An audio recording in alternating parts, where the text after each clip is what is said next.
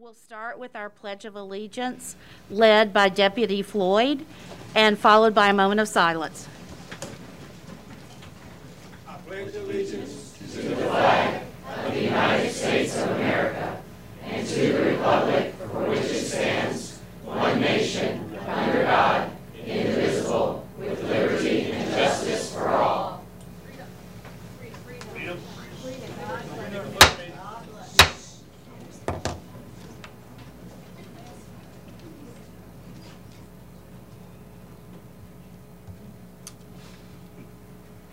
You may be seated. Board members, would you please record your attendance?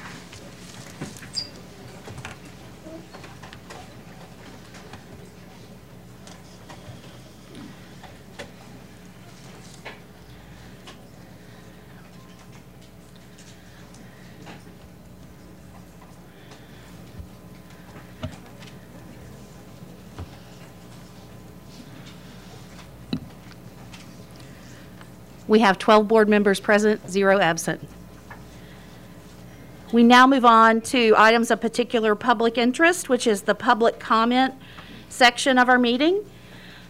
We have 30 minutes for public comment. We have 30 people signed up, so you will get 1 minute each. All persons should state their name, have already written their address on the sign-up form, and identify if you are speaking for yourself or for an organization, please. The chair has the right to terminate remarks of an individual who is disruptive or does not adhere to the rules. Your remarks must be on the topic of this meeting tonight, which is COVID-19 protocols, or COVID-19 mitigation strategies, excuse me. Public comment is one of several ways the board can hear from constituents. The other manner include email, phone, and in-person meetings. And I want to stress this tonight. Business decorum is expected. No shouting, clapping, holding signs, any disruption during remarks of others, also during this board doing its work.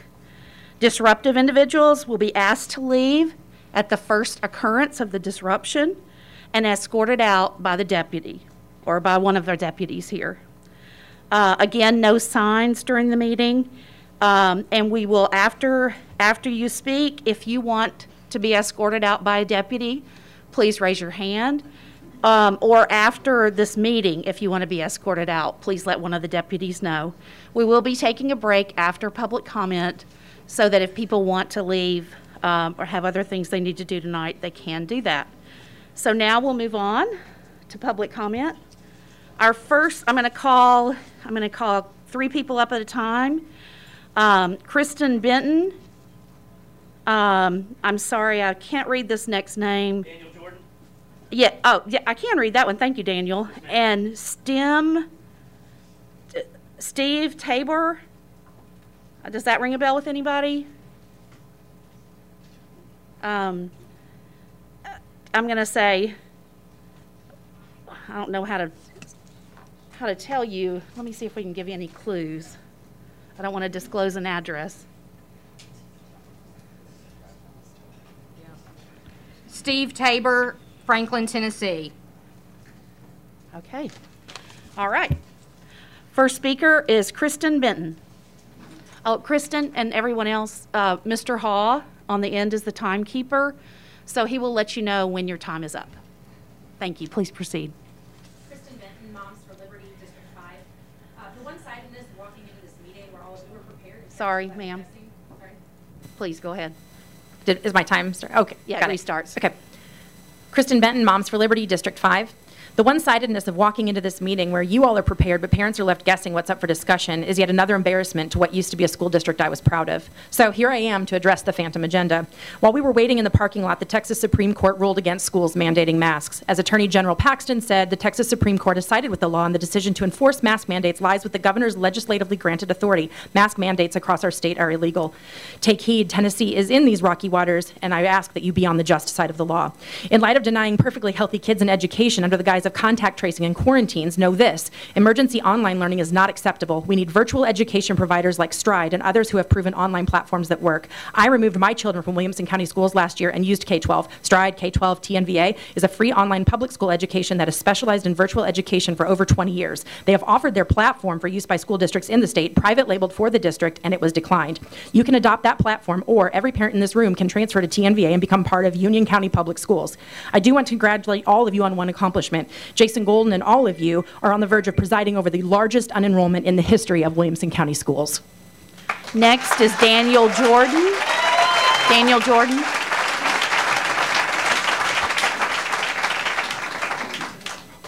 I'm Marine Sergeant Daniel Jordan here with facts. As Steve Bannon says, science, not scientism. Loving parents want to protect their kids. The question is how. If you think masks work, you have been deceived. N95 filters at 0.03 microns. Viral particles are measured in nanometers. A nanometer is 1,000th the size of a micron.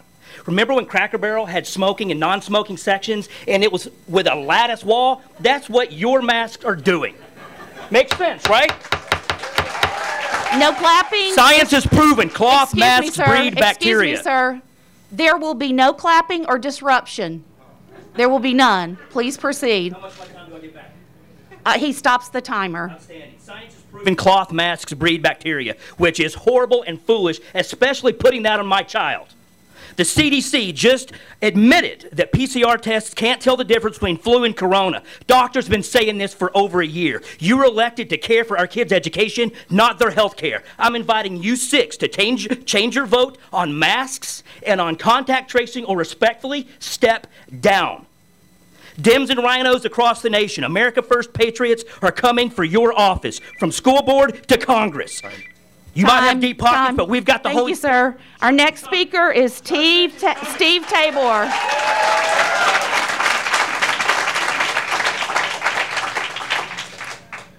Steve Tabor, Steve Taylor. Okay, we'll go to the next 3.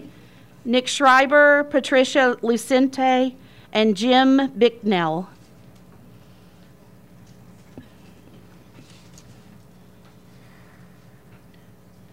Schreiber, Air Force veteran, District 9.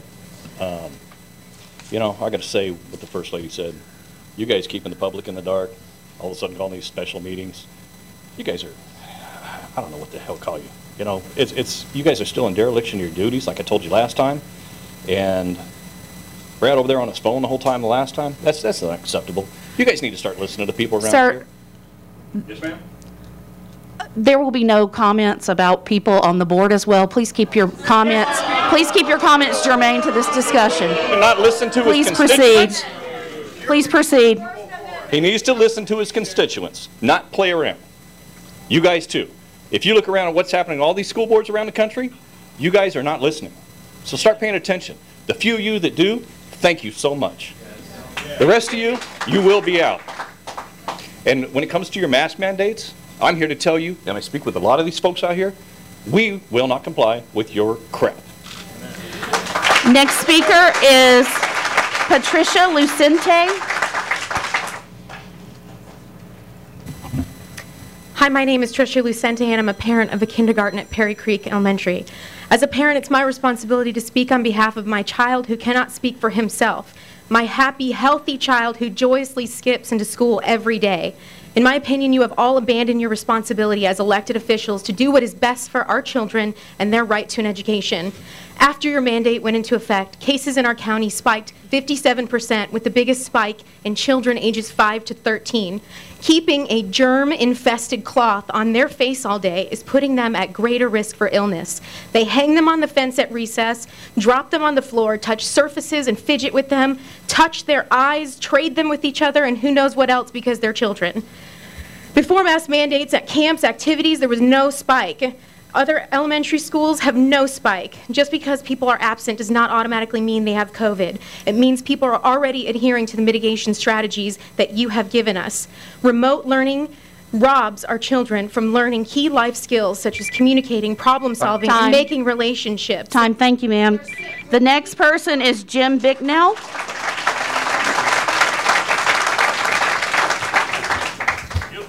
Y'all should know me by now. I'm here every time. My name's Jim, District 3. Y'all love the CDC, and you love to quote them to do your mandates. The CDC that you claim you follow released a report in May that studied 90,000 kids in 169 schools. The study found that masking, social distancing, classroom barriers, and HEPA filters did not have a statistically significant benefit. None. If y'all are planning on defying the governor's executive order with your mask stuff, we will defy your mandate. You're setting the precedent to us. And if there's people here dressed in scrubs and masks to push an agenda, there's no way in hell I would let my kid anywhere near you when they were sick. Our next speakers are Aaron Newman, Natalie Showalter, and Marissa Diplock. I also would ask future speakers to refrain from profanity, please. Remember, we do have students watching this live feed. Thank you. Aaron Newman, Natalie Showalter, Marissa Diplock.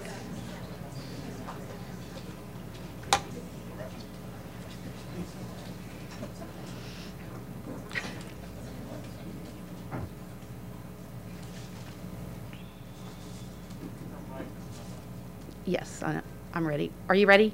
Okay, go ahead. District 5. It's great to see so many parents full of righteous indignation because they care about facts. We hear hospital testimony about everything that's going on in the hospital, but yet we actually haven't heard anything about how masks are effective. You heard him talk about the CDC. I can tell you about another CDC study that was done in 2015. It advised the medical community that masks are not effective medical devices or germ barriers in the operating room or in a hospital. That was 2015.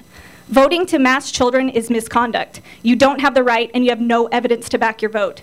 Moving forward with a vote to mask children will expose yourself to ouster lawsuits, which allows us to rid the public of unworthy officials, a quote from State X. Rel. Jones v. Looper, and enables us to free the public from an unfit officer, State v. House.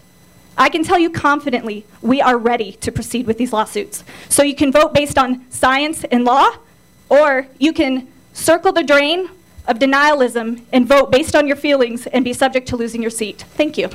Our next speaker is Natalie Showalter. My friend Robbie was on number 3 on the list, but he was skipped, so I'm giving him my time.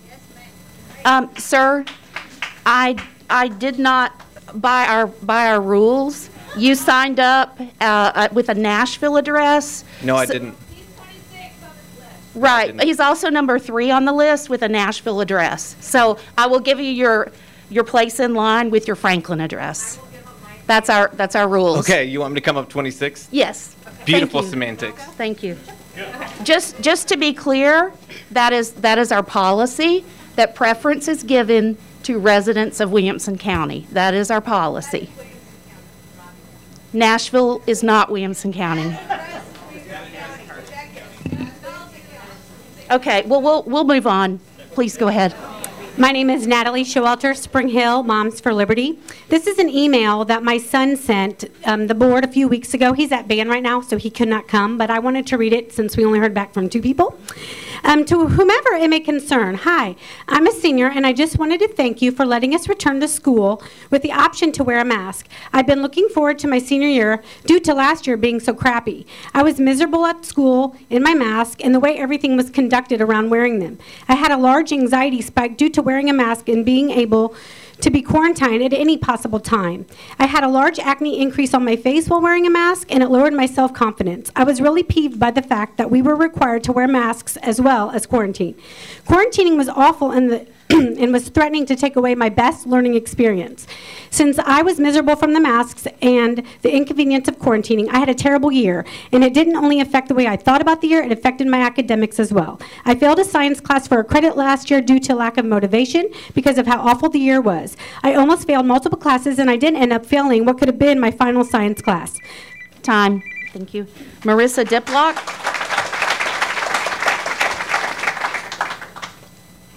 Marissa Diplock, Ward 3. I'm a parent of 3 children. I come to you tonight as a parent of a child with anaphylactic food allergies. 4% of the population has food allergies. 9 years ago, my child started navigating your school system in an unsafe environment. Yes, I said unsafe. Most of you probably don't realize that those signs on the school doors in the classrooms that says no peanuts allowed, that's actually only a request. You can only request another parent doesn't send in a food allergy into your child's classroom. It is not a demand, it is a request. I found that out in the 4th grade. And as such, I demand that the same rules apply to masks and COVID restrictions. You may only request masks, and no exemption should be required to attend school unmasked, because no request is required to send in food allergies into the classrooms. Why are children with food allergies not guaranteed the same safe standards that you are trying to push on all the children as a whole? What happened to the Save One Child rule? Mr. Allen, I request that you take off your assistant superintendent shoes and put on your old principal shoes. You were much. Our next speakers are Kelly Jackson, Jay Leslie, and Jay Halterman.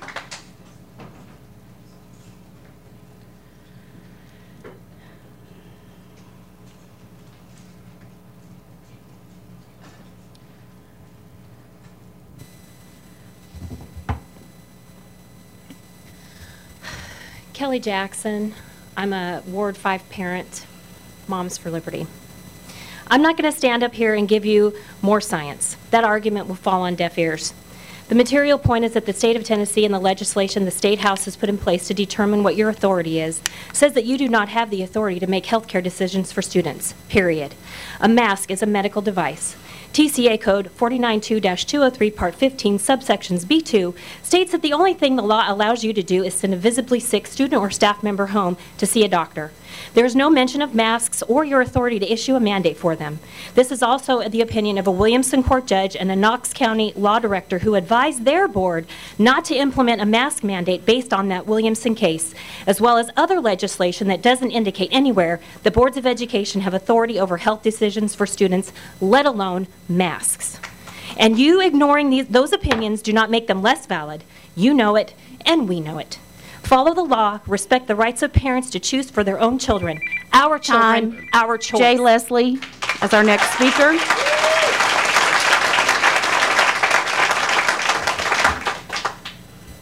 My name is Jana, and I moved here just 3 weeks ago with my family from Madison, Wisconsin. There I was a lone voice in the wilderness when it came to parent choice. My kids were forced out of school for a year and a half due to the recommendations of some ad hoc medical committee appointed by the school board that was more content to follow a narrative than follow the science. Tired of that COVID tyranny, we moved our family to Tennessee, a place that would allow us more agency over our lives. Imagine my surprise to move here and find yet another school board overreaching the power that was given them. Well, guess what? I won't stand for it. I won't be silent. I'm adding my voice to a growing movement of parents that are pushing back against government overreach. You have awoken a giant, and we will remember that you betrayed the trust given to you when we go to the polls. Amen. Our next speaker is Jenny Halterman.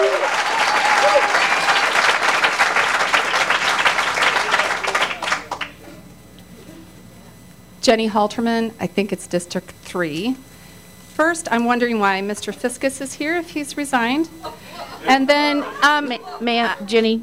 Everyone can, I am here for the parents to speak up for parents' rights for everyone in this room, regardless of their viewpoint regarding COVID. Your job as school board members is to manage education only. Parents are responsible for children's health. Parents' rights have been violated for however long now. Options, you have made options available for those seeking a safe place for education. You have offered online education. You've offered the ability to wear a mask. If you mandate masks, you take away a safe place for children to learn. For students whose parents believe that education happens in 3 ways. When breathing oxygen freely, when seeing faces. I'm a literacy I teach literacy, and that's required. Time. And third, Time. when work. Our next speaker is, I'll call up 3 more people. Charles Chapman, Tyson Selinsky, and I believe it's Mary Smith.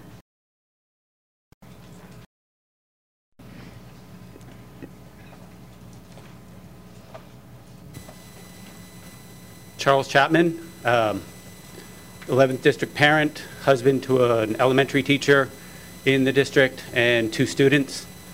And I'm very sad about what's going on here. My students made it through the entire school year last year when they went back to school, we never got any kind of contact letter that they had a contact with somebody with a COVID case. In the 2 weeks that we've been back at school this year, we've gotten five letters of contact. So I know that this is an emotional issue for everybody, but my experience says that what we did last year with masking and distancing did work. It kept my kids safe. And it is not working this year. We've had 5 letters. We had to keep my youngest daughter out of school for a few days because she was a reading partner with another student who was positive. I don't know where people are hearing this, that it doesn't work. Masks work. Distancing works. Thank you, Mr. Vaccine Thank works. you. Mr. Solinsky? Thank you. My name is Tyson Sosinski. I'm in Fairview District 1, and I want to say that I've spent the last 25 years providing services to my community and the surrounding communities. And prior to that, I served 8 years, obligated 8 years of my life defending a particular word. I think that should mean something to everyone. That's freedom. Freedom of choice. You have the freedom to not wear a mask. You have the freedom or right to wear a mask. Don't infringe upon my freedom as a parent. Thank you. Our next speaker is Mary Smith. Okay. I'm not sure how much this is going to get across. I'm really nervous. It's my first time speaking. Wasn't expecting to, but I've been supported, and here I am. I think what we've all seen over the last 2 weeks is leadership matters. Strong leadership matters. What we have to do is we have to understand that COVID is here to stay. We have to find solutions. You all are elected leaders. You lead through serving your community. That's what we're asking of you. Find solutions that work for everyone, whether it's giving the kids more time outside, whether it's teaching better nutrition, whatever the case may be. Something we all can do is we can all pray. Prayer is something we all need desperately. We're in crazy times, and I appreciate what you're doing, but you've got to listen, and you've got to follow real science, not government bureaucrats, and not the media. Thank you. Our next 3 speakers are Gary Graham, Mandy Buckholz, and Justin Canoe. Gary Graham, Mandy Buckholz, and Justin Canoe, please.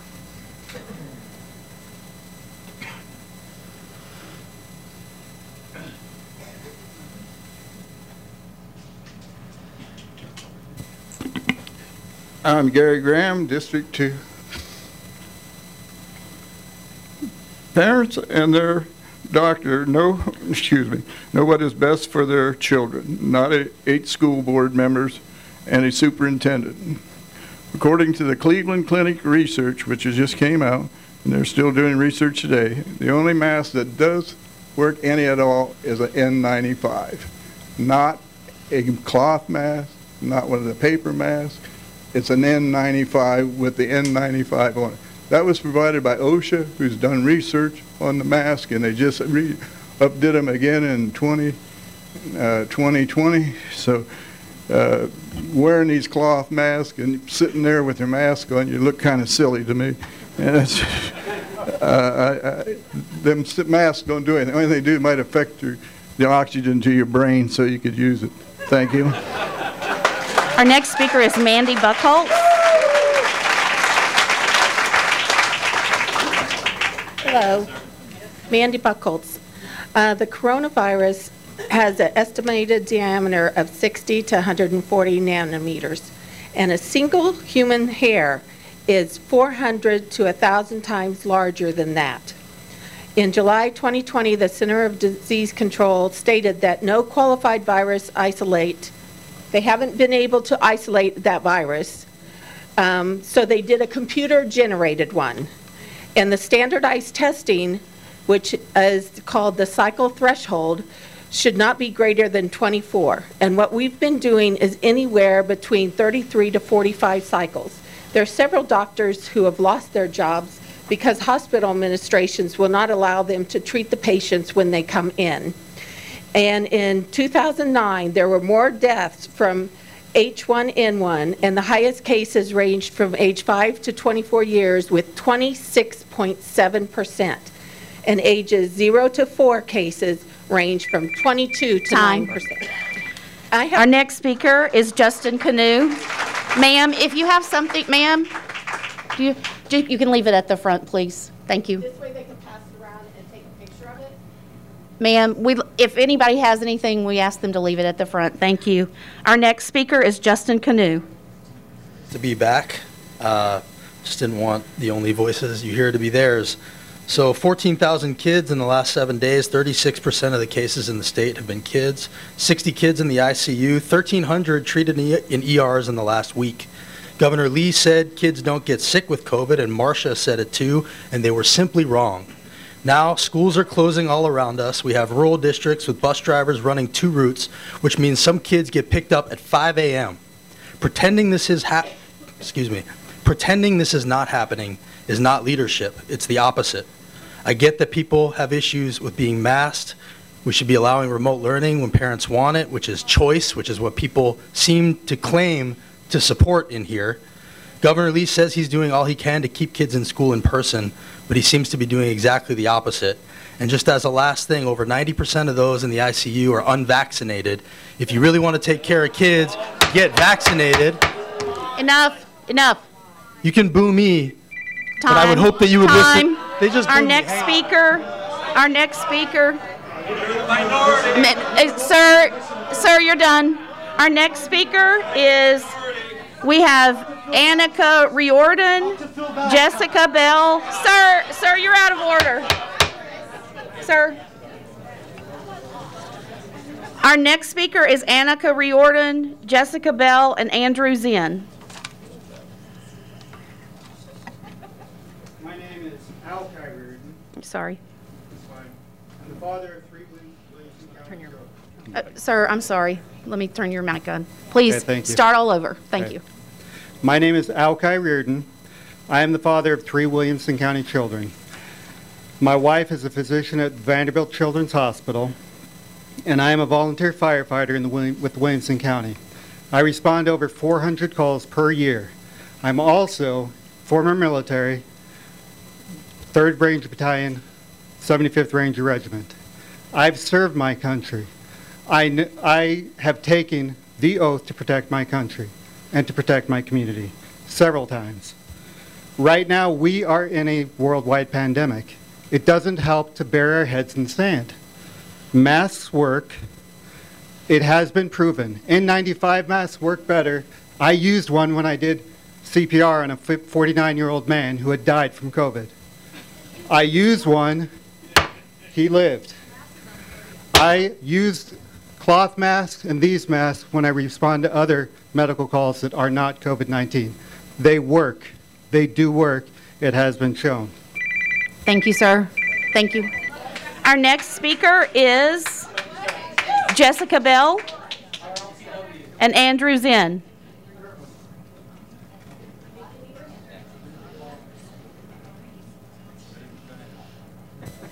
My name is Jessica Bell. I'm from District 2, a recent transplant from California, fortunate to arrive just in time to get my children enrolled in in-person school to be faced with government attempting to teach me how to manage my family's health.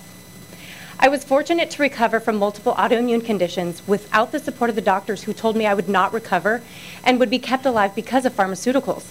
I chose to find physicians who empowered me to recover my health completely. I stand here to remind you that you get to choose which doctor to entrust with your health. As a sovereign being, I get to choose the medical voices I listen to. I do not consent, nor will I comply with applying a medical device to my healthy children or any other failed public health measures imposed for our school. I stand for informed consent and medical freedom. I carry the torch to ensure the health of my family, and I enjoy the many benefits of those investments to health to prevent illness. Who here has heard of any public health officials discussing how to build a healthy immune system or how to be an unviable host for any virus or a pathogen?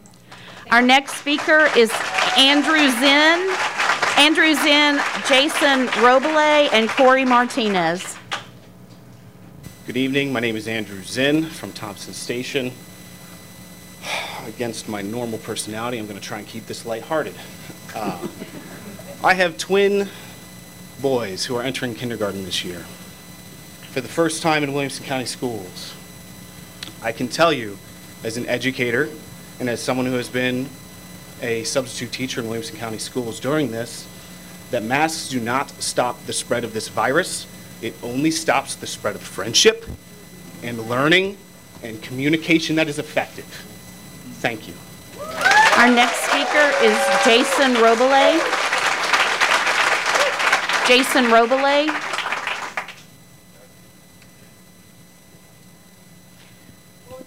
Jason Robillet. Roblia. Hi, Jason Robledo, Franklin, Tennessee. My kids go to Page. Obviously, public sentiment here, I would say, is not really with the mask. Not really with it is. So, as elected officials, I think it would be a good thing to go with the will of the people.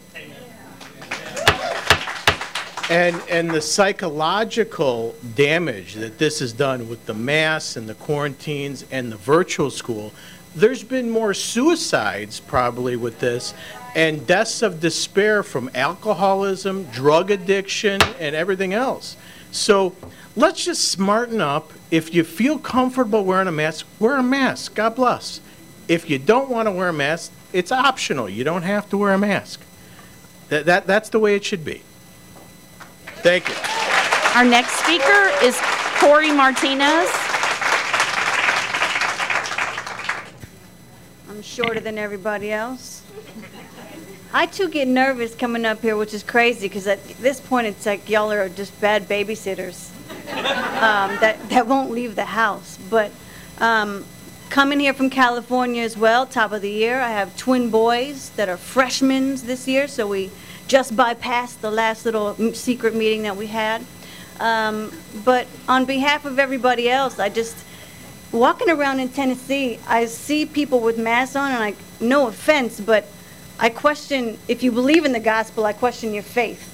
Amen. And if you don't believe in the gospel, I question your intelligence and your instinct. What I'm really counting on right now is that we can go back to instinctual reprimanding and just seeing really in ourselves how we are treating this and seeing how obvious the world is changing right now and what side we want to be on with that. Because there's a spiritual warfare going on right now that's much bigger than the world we see.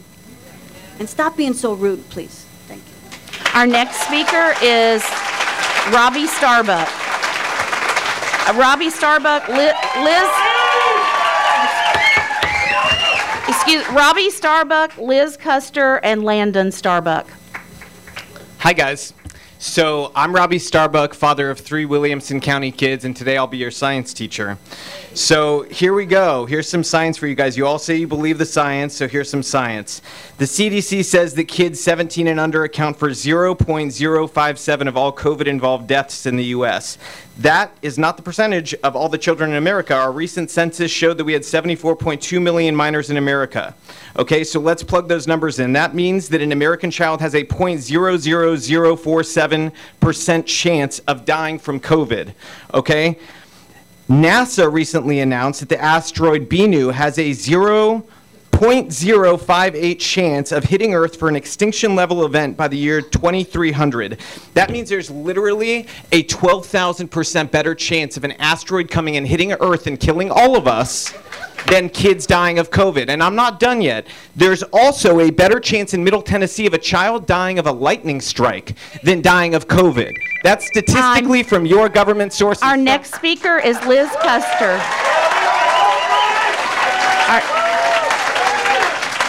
Our next speaker is Liz Custer. How do you speak after Robbie Starbuck? I don't know. Anyway, I am Liz. I live in District 9 now. I used to live in District 7, and my youngest went to school with Sheila's daughter.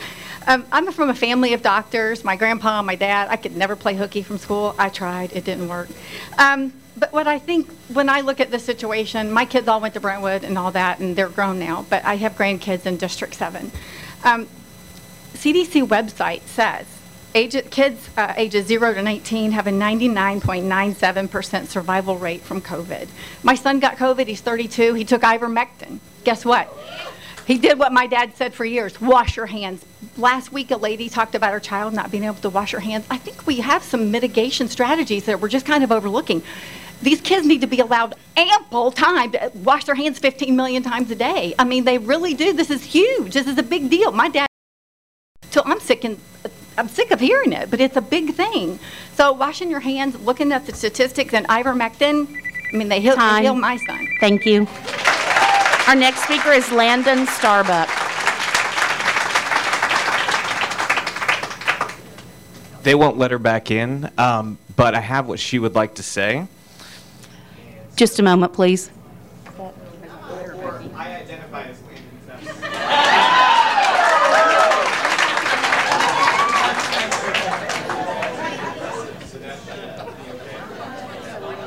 Yeah, we need to move on. She's not here.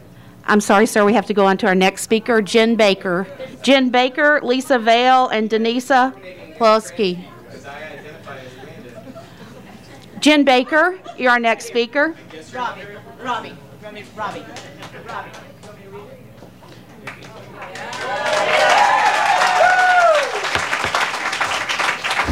If you would like, here we go. Are you Jen? I am. Okay, great. Thank you. At the end of May, the CDC published a large-scale study of COVID transmission in American schools. The study published by the CDC covered more than 90,000 elementary-age students in 169 Georgia schools from November 16th to December 11th, and was, according to the CDC, the first of its kind to compare COVID-19 incidents in schools with mitigation measures in place to other schools without those measures. The study found that social distancing, hybrid models, classroom barriers, and most notably, forced student masking were each found to not have a statistically significant benefit. In other words, those measures cannot be called effective by admission of the CDC's published study. Outside of the U.S., these findings are not controversial. The UK, Ireland, all of Scandinavia, France, the Netherlands, Switzerland, and Italy, they've all exempted kids from wearing masks at school. They've had no more outbreaks in schools in those countries than the U.S., where the majority of kids wore masks for an entire year. Our next speaker is Lisa Vale. Lisa Vale and Denise Pefke, I believe. I said Lisa Vale and then Denise. And Denise, you're our last speaker. Thank you. Is it on? Yes. Okay, great. Hi, my name is Lisa Vale. I recently moved to Tennessee as well. As you can see, I'm wearing a mask. Honestly, I don't know if it works or not. I decided to wear one because I'm at a higher risk group, and as an adult, I assess the danger and I react accordingly. That's called critical thinking, and that's what you should be teaching our children. I don't see any reason to mask my daughter. She is not in a risk group, and that should be my decision, not yours. Thank you. Our next speaker, our final speaker is Denise. Denise, will you please pronounce your last name for us? Yes, it's Pifke. Okay, please go ahead. Pifke. Please go ahead. I'm a grandmother, and I've watched so many of these meetings worldwide. And I see your dead eyes as you're looking at me through your mask, and that's always what the meetings are for, because you're not listening to anyone. You already have your minds made up, but our children are falling behind. They're not reading. 80% of our children aren't reading to grade level because they have to worry about their mask. Teachers, science teachers, are cowards. If you took those masks off at the end of the day and you did a basic pathogen swab, you would find the most disgusting things. And you see children with staph, MRSA, strep on their faces, up their noses, herpes in their brains, because it mitigates up into their brain. This is unbelievable that parental consent, parental choice is not even discussed, is not even taken into consideration. Thank you. Shame on you. Thank you. That concludes our public comment. We will take a 5-minute break now, and then we will resume the meeting at 6:44. Candy, Jay, thank y'all. Thank y'all.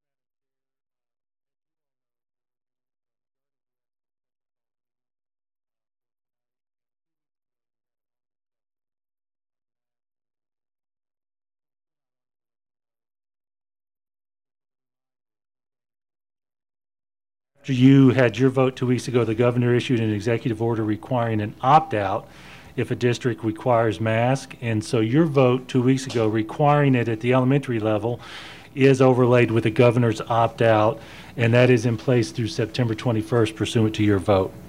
Also, I want to let you know that as of Friday, we increased our mitigation strategies with a goal towards limiting ourselves to essential activities. Some examples of those that you may have seen effective this Monday was limiting lunch crowds, decreasing volunteers in the building to essential, limiting indoor gatherings and focusing on outdoor gatherings, and we continue to work on those mitigation strategies when they come up. In addition to that, we also have included letters to parents warning of a possible close contact based on reported cases as an interim notice ahead of the health department contact tracing that they are responsible for, and we continue to work to refine those letters. And I want to tell you, last year, even with the pandemic, we had a lot of success. One key is that we were able to quickly shift grade level schools and occasionally, rarely, the district to remote learning when there was a need. We did that on a limited basis, only after careful, thoughtful consideration through those continuous learning plans that you heard so much about last year that we submitted to the State Department of Education. Last year, even with all our mitigation strategies, we had that need from place to place and from time to time on those occasions. And we learned last week that from time to time and from place to place, we may have that need again. As recent as yesterday afternoon, superintendents were told by the Commissioner of Education that shifting to remote through the CLPs was not available this year without the governor declaring a state of emergency that included school operations. Late yesterday, there was some information published that indicates we may have some flexibility with individual schools. We're working on getting some clarification on that, but right now there is still no indication that districts might go fully remote, even with that information that came out late today, without it counting as one of our stockpiled inclement weather days. So more specifically, on Friday, we reached a point with staffing that we just flat could not staff a school building. And as a result of that, we used one stockpile day for one school. And we had, at the time, 17 staff members out for COVID, and of course we had some other absences as well. We just hit a point where we couldn't do it. My preference and our experience is, and we've talked about this regularly, having students learning is better than having them not taking an inclement weather day. So based on this, as a result of you all asking for a meeting, we have developed a proposed resolution asking the governor for that step that will make this tool available to us. And I want to emphasize to all of you that this is only a tool that we use after careful consideration. This is not something we want to use regularly, but what we have learned is, even with the mitigation strategies that we had in place last year, with the universal masking that was at about a 96 to 97% usage rate in that range over the course of the school year, with the social distancing that we could manage in the buildings, even with all that, there were those moments at individual schools where we needed to make the change, and we were able to do that. Second, one important mitigation strategy that we talked about when we opened school, and we mentioned it again 2 weeks ago, and we've talked about it even in your most recent regular meeting, was that basic statement of stay home if you're sick. And we know that we have our family support on that. We ask for continued support from our families on staying home when you're sick. We take care of students when they're out sick. That's something that schools have been doing for a long time. And over time, schools have gotten better at that. We now have more tools for that. You all are familiar with Schoology, where students can get their assignments straight. The old tradition a generation ago was pick up your books from school and get your assignments. Now you can get them online. We make sure that students can complete their work if they miss a day. And so now more than ever, we need our parents' help on that basic strategy of stay home when you're sick. As we were preparing for this meeting, we had conversations with teachers, with some of you as individuals, with our community, and the WCEA leadership told us that they had heard from some teachers who either don't have sick days or were afraid for their sick days. And what we are asking of you as a second request tonight is to vote for a proposed policy that allows for COVID leave. Now, as a quick reminder, last year, really in 2020, the federal government had specific COVID leave for large employers. We had a policy in place. At the end of this year, that policy went away.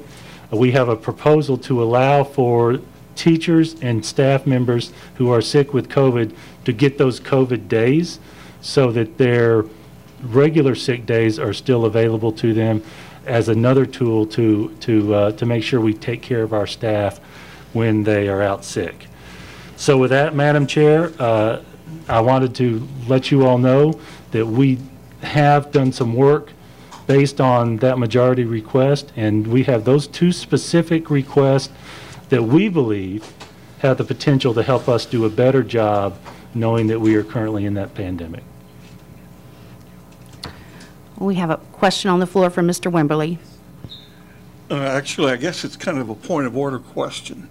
It seems like we're going to need a motion on both of these things, correct, in order to discuss them? Yes, Mr. Wimberly, we would need we would need two separate motions, and as a reminder, board members, under policy 1.600, we would be asking to waive second reading on the COVID sick leave policy, so this could go into effect immediately.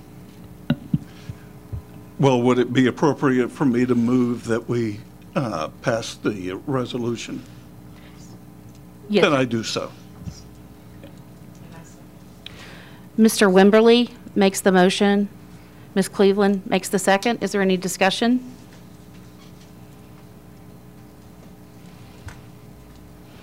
I see no discussion. Oh, Mr. Galbraith? Yes, thank you, Madam Chair. Am I on? Yes. I guess we got this. I appreciate you providing this for us, Jason. As we talked, and I just wanted to get your opinion on the potential changes that I would like to make on this. And I don't know if you got a chance to look at it, but I did want. I guess my concern is that it's that this is kind of an open policy. I know this is just a resolution to request for the state, but it's been typical that we don't send those resolutions unless we get 100% of the board to agree. I guess my take on this, and you just tell me if we're in agreement, is that you would only invoke this policy or invoke a remote policy. I guess, I'm sorry, Dana, would it be appropriate? We haven't read the motion or the proposed policy. It's up on the board, but would it be appropriate for somebody to read this? It can be read into the record, yes. Okay. Whoever made the motion, would that be appropriate, Rick, to do that? I believe Ms. Glenn usually reads it. Is that correct? That's Ms. fine. Osbrooks? Yes.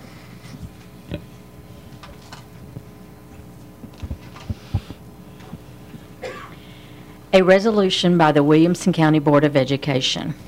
Whereas the Williamson County Board of Education Board is duly elected governmental body responsible for providing a public education to the students and families of Williamson County, Tennessee, and whereas the board recognizes that COVID-19 cases have greatly increased in Williamson County in the past few weeks, and whereas the board recognizes that the COVID-19 surge has led to staffing absences, which forced the use of a stockpile day at a WCS middle school, and whereas the board recognizes that continued strain from COVID-19 could force future use of stockpile days, and whereas the board believes that the option of remote instruction through our continuous learning plans, CLPs, would help mitigate the strain from increased COVID-19 cases, and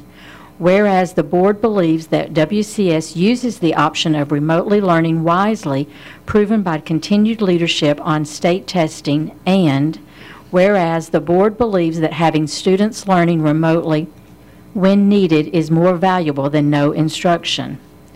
Now therefore be it resolved, the Williamson County Board of Education urges Governor Lee to include school operations in the Tennessee state of emergency to allow school districts to shift to remote instruction if necessary to address the impact of COVID-19 on schools. Thank you. Thank you, Ms. Glenn. Yeah. Thanks. So I guess, Jason, can you tell me, this seems to talk about our the reason for a potential shutdown is largely due to staffing issues. But is that your intent, and has that been your practice when last year when we had this capability? I'm thinking about the lack of staffing versus some measure of students being present to warrant us being remote or not by school. Yeah, I think you stated that accurately. Largely, it was a staffing issue. There were a few times where the volume of student absences reached a point where we determined the students as a whole would be better off in a short window of time in remote when there were so many absences.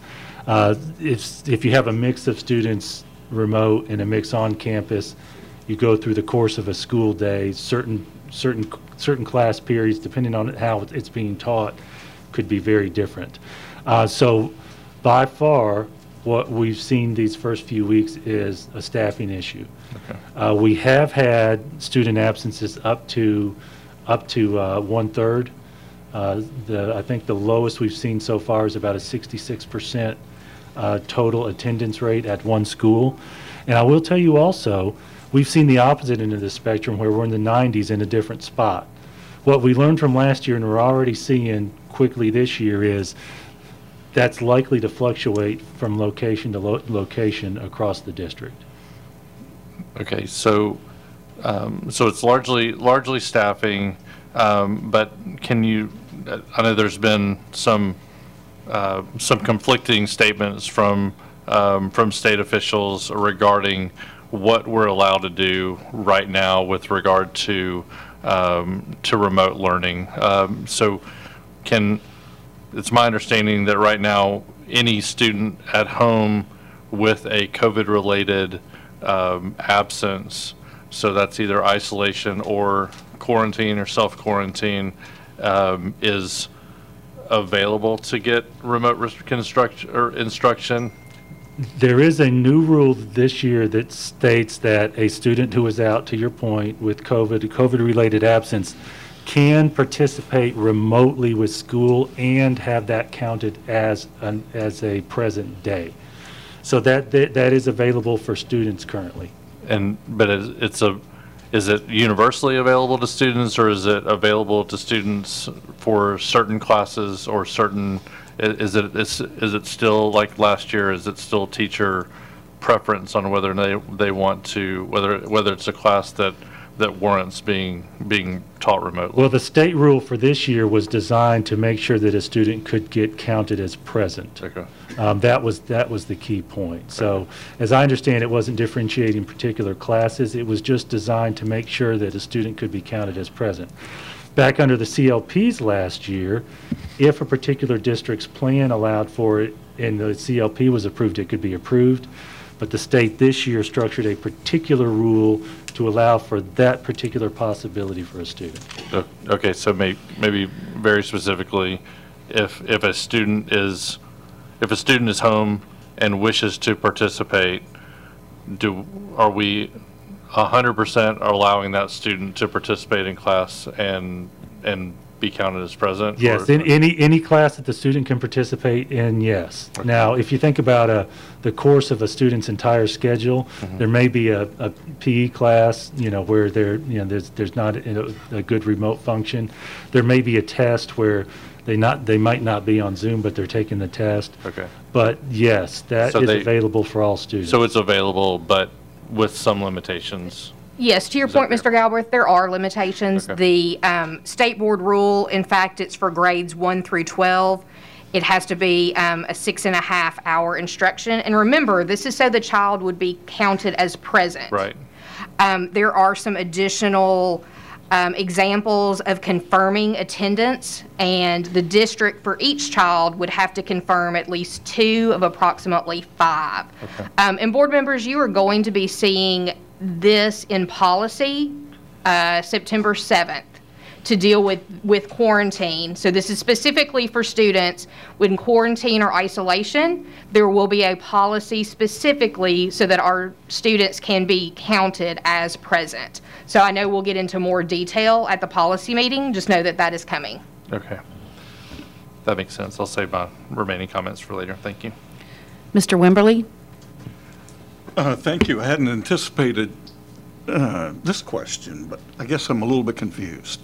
So what we're trying to do is get permission to be able to close, and first let me make sure this is correct, a school, a class, or a grade level, like we did last year.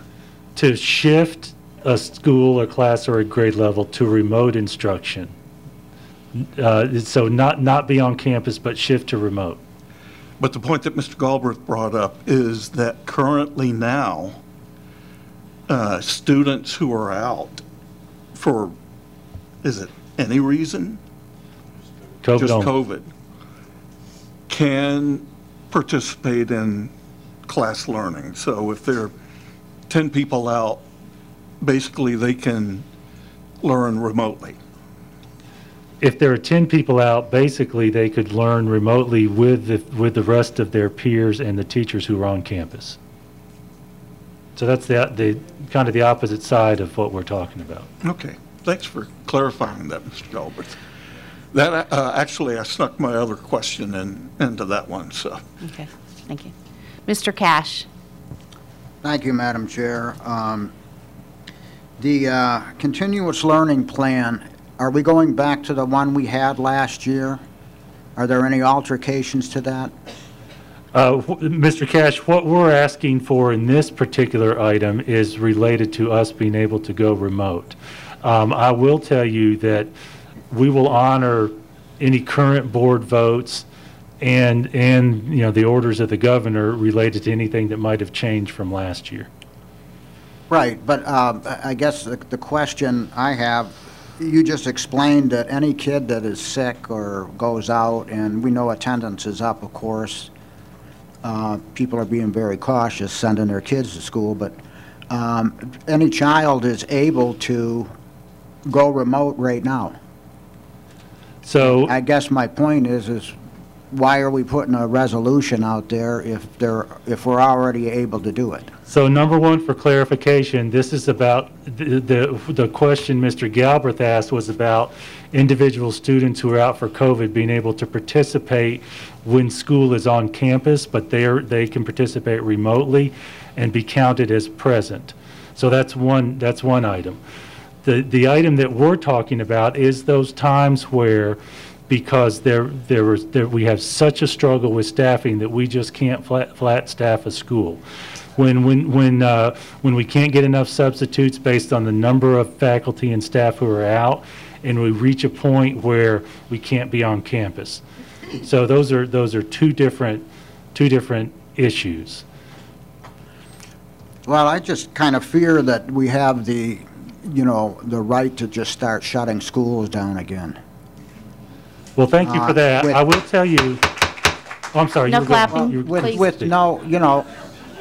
There's nothing in the resolution that states as guidelines or whatever for that case. I understand that staffing is an issue, and it takes a whole lot less staff getting sick to shut the school down than it does students. I understand that. But I'd like to see a little bit more guidelines in this, because I don't want it to open up like last year where we've had, where if one kid is, a child is has COVID, and 40 kids go out with them. I just don't want to see that, because what did we end up when we finally got the health department to tell us what they thought on how many kids that were quarantined actually got the virus? We were around 1% and maybe 2%. Yeah. And we can't have that happen again. There was too many kids, especially high schoolers, that missed out on so much because of quarantining the way we were doing it. Thank you for that. What we know right now is we don't want to shut down schools either. What we had to do last week with one school for one day was use an inclement weather day, stockpile day, one of our 10, and shut down that school for that day. What we are asking is, in those moments when that happens, for the governor to give us back that authority to shift to remote so that students can learn that day rather than it being a full shutdown. And to your question about the frequency, the number of quarantines, I am very open. In the event the governor gives us this authority, and this is an ask, right? That's what this is. That's what this proposed resolution is. In the event the governor gives the board authority, I am very open to this board talking about parameters by which we use this. The quarantine numbers from the health department, that's a different story, and we can talk about that. But whether that happens and we end up going remote if the governor gives us that permission, or that happens and we have to use a stockpile day, my request is ask the governor to give you all and us the authority to shift to remote if we have to, as opposed to send students home without instruction. All right, one other question. If this goes through, do we go back to asynchronous days? We don't have any proposal to return to asynchronous days. All right, thank you. Ms. Apria. When Fairview Middle School had to close last week, were the students with disabilities in that group able to come on campus, or is that something that can be accomplished if we're able to switch to remote? Thank you for the question. That was a closed day. Students did not receive services. It was as part of our teachers did not work, students did not go to school. What we were able to do last year with those days, if we could go remote, is we maximized student support services and made sure that the students who needed services in the building were there. So if we're going fully remote, there are still a small number of students who are getting services in the building based on their IEPs. Okay, and does it seem like this year, because last year, to Dan's point, there were a lot of students that were being quarantined, and this year the CDC guidelines have changed to say that if both parties have a mask on, they don't have to be contact traced and quarantined, or at the high school and middle school level, if anyone 12 and up has access to the vaccine and they're vaccinated, they don't have to be quarantined. So it seems like it's more specific to the staffing issue this year versus last year, where it was kind of like when we have flu and you have to look at the whole percentage of the school population. Do you feel like this year it's going to be more just based on staff and we may end up going remote less often?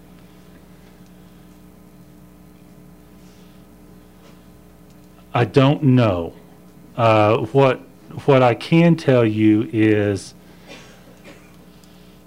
what drove this after 3 weeks is staffing. I would like to ask Mr. Anderson to speak to your question about quarantine.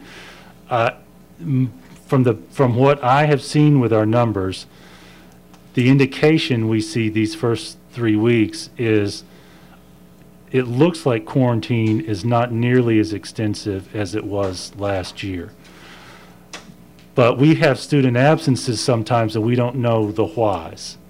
And so it's possible there could be some numbers based on a conversation between the health department and families outside of our knowledge that we can't quantify. So Mr. Anderson, is there anything you can add to that? Sure. The numbers that are out of school can either be for an isolation where they do have COVID, or quarantine, or self-quarantine, or just for some other reason. And we don't know the totals other than the fact of who has exactly been sent out of school for isolation, meaning they have a positive COVID case. We cannot differentiate between all the others because we don't get that information from the students or the parents when they're out, or from the health department if they are quarantined. We don't see that information at this time because they are directly contacting the families and the parents on that. So sometimes the parent will tell us, sometimes they may not. So we don't have clean, definable numbers on the number of quarantines. Okay. So the only reason I'm asking is I feel like it's a good thing to have this as a tool in our tool belt for when we need it, because it does serve a really good purpose in allowing when we really need to go remote, because it's not just based on student quarantine numbers, which should be a lot less this year. It's based on staffing issues, and it means that instead of sending them home to do literally nothing, we're giving them an opportunity to continue their learning in a timely manner and allow the students that need support services to still come on campus in distance. So I support the resolution, and I just wanted to clarify that. Ms. Durham? So the resolution, can you clarify something for me about this? Because it states that we want the governor to basically declare a state of emergency around school operations, and that would give us, it implies that it gives us the authority to shut down the whole district, whereas if it's accurate, my interpretation of our current authority is that we can shut down schools on a school-by-school basis or individual basis based on Penny Schwinn's feedback. And so we already have the ability to shut a school down at our will and go to remote learning. Yeah, so I thought it says that we can shift to remote learning as long as it's a single, focused on one school or one person. We just can't do it district-wide. Am I misinterpreting what we're allowed to do versus what we're asking? We have seen reports of what you just stated. We have not received anything in writing from the Department of Education related to that. So that is what we are working on clarification of that question of could we shift an individual school to remote instruction based on need. And so that was what I was addressing when I said, as of yesterday afternoon, we were told that we do not have that authority to shift to remote to apply our CLPs. But late in the evening, there was that quote from Commissioner Schwinn. Mm-hmm. So is it possible? I think they're working on it. I really do believe they're working on it, that we may hear something in the next few days where we have that authority, but I don't know. And so what we are asking of you is to continue that ask that we have started ourselves with this resolution. So just to clarify again, that if we wanted to close Fairview High School tomorrow because we didn't have enough students, we could not let Fairview High School be remote. Right now, we have no instructions from the state that we have that power to have a remote day without it counting. We have heard that verbal communication that you're referencing from the news sources. That's what we're checking on, and so to put a little extra detail, superintendents are asking ourselves the same question you asked. Do we have that authority? And Ms. Durham, if I may, I think what you are looking at is State Board Rule 0520-01-17-.03, utilization of the CLP. For this school year, there are several conditions that would have to occur before we could implement an approved CLP. The governor or the designee would have to declare a state of emergency or disaster via executive order or proclamation, or by the activation of the Tennessee Emergency Management Plan. That has not occurred other than one county, and I am looking at that right now, I believe Humphreys, through executive order number 85. So we're asking that we not have to wait for that state of emergency. And there's some other, in this particular rule that you're, regulation that you're referencing, there are other conditions. And at this point, none of those, other than for that one county, have been activated by Governor Lee. We're asking him to let the board do that, just like we did last year with the CLP that was approved by the Tennessee Department of Education. Okay. Thank you, Dana. So then, okay, then just to clarify, if we approve this, then, and he declares a state of emergency around school operations in accordance with the resolution, it gives us the ability to do that. And to clarify on our operational side, then we wouldn't be doing that to shut a whole district down, but only if there were, I think to Jen's point, a staffing issue. Would we be able to at some point to put some parameters around when that would be allowed? Or Yes, and I will refer you all back to last year. From time to time, all of you were involved in conversations about particular schools. We're going to be very thoughtful and very careful. We don't want to do this. And we talked about this a lot last year, and I'm convinced that one of the reasons, again, that we succeeded was because we did our best to minimize that. And I'm proud of what we did last year.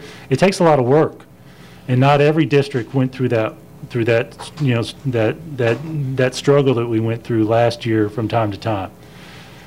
We're going to be, in the event we are given this authority, we're going to be very careful with it and only do it when we absolutely need to. okay. Mr. Welch. Thank you.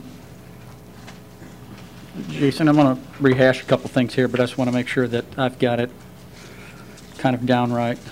First, I just want to go through the timeline here and confirm that I'm accurate on all of this. So one of the big triggers for this was Thursday, Fairview Middle being out, and we had about 30% of staff that was sick that day. That's right. We were unable to staff classrooms, and so you were forced to cancel classes. I think you said previously, you know, around 10% out, you would consider closing a school, but just with COVID and everything else, the effort to keep kids in schools, we've gone above and beyond. In this case, you actually went down to 30%. I've even heard, in some cases, some of our bus drivers have even been working as substitutes. They bring kids to the school and then substitute teach and then drive them back home. In some cases, we're that strapped in some situations for one. Okay. Then yesterday or Tuesday, doesn't matter, earlier this week, you and Superintendent Snowden issued a joint letter to our legislative delegation asking for their support and urging the governor and State Board of Education to give us back the tools that we had last year, the online learning. I saw in the paper that both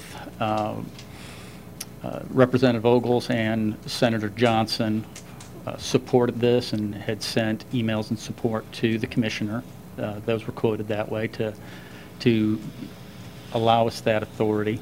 I didn't see a thing on Representative Whitson, but I know he's always extremely supportive of our school system. Then yesterday, the governor and commissioner held a joint press conference, and they said there was no plans to do that currently. a few hours later, there were quotes in the media from the Commissioner of Education indicating that we would have that authority, but we did not receive anything in writing, and to date, we do not have anything in writing. Have I missed anything? Is that accurate, kind of laying out that timeline?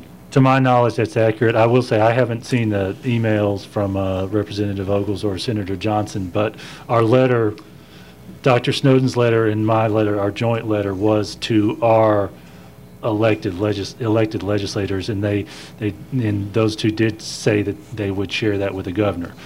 Also, the 10% absence, that is a trigger point historically for us to have conversations about why, what can we do, are there any issues, and we, to your point, we did drop well below that.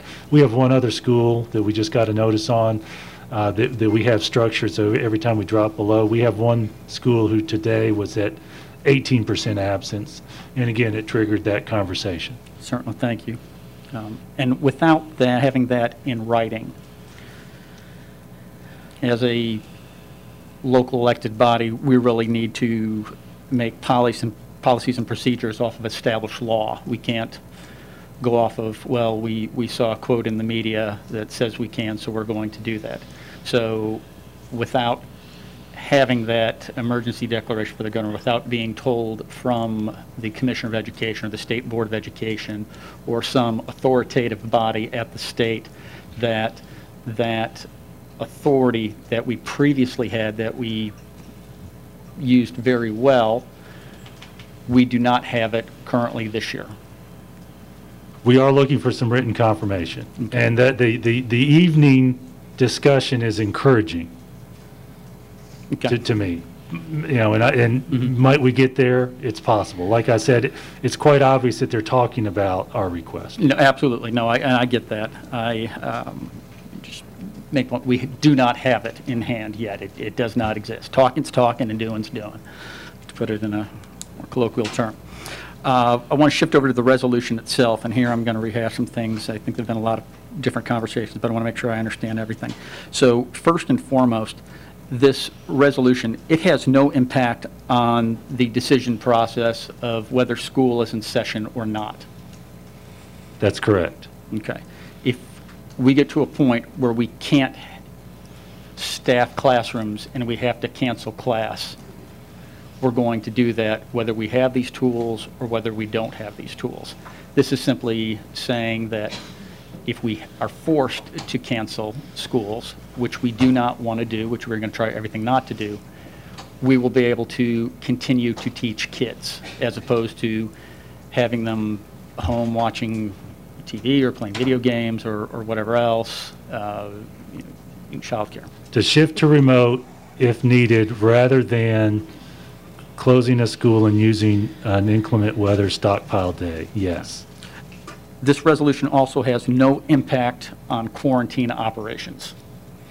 How those decisions are made, how long you have to quarantine, anything else, whether from the perspective of whether a child goes into quarantine or not, or a teacher goes into it or not, this has no impact on those decisions either. That's correct.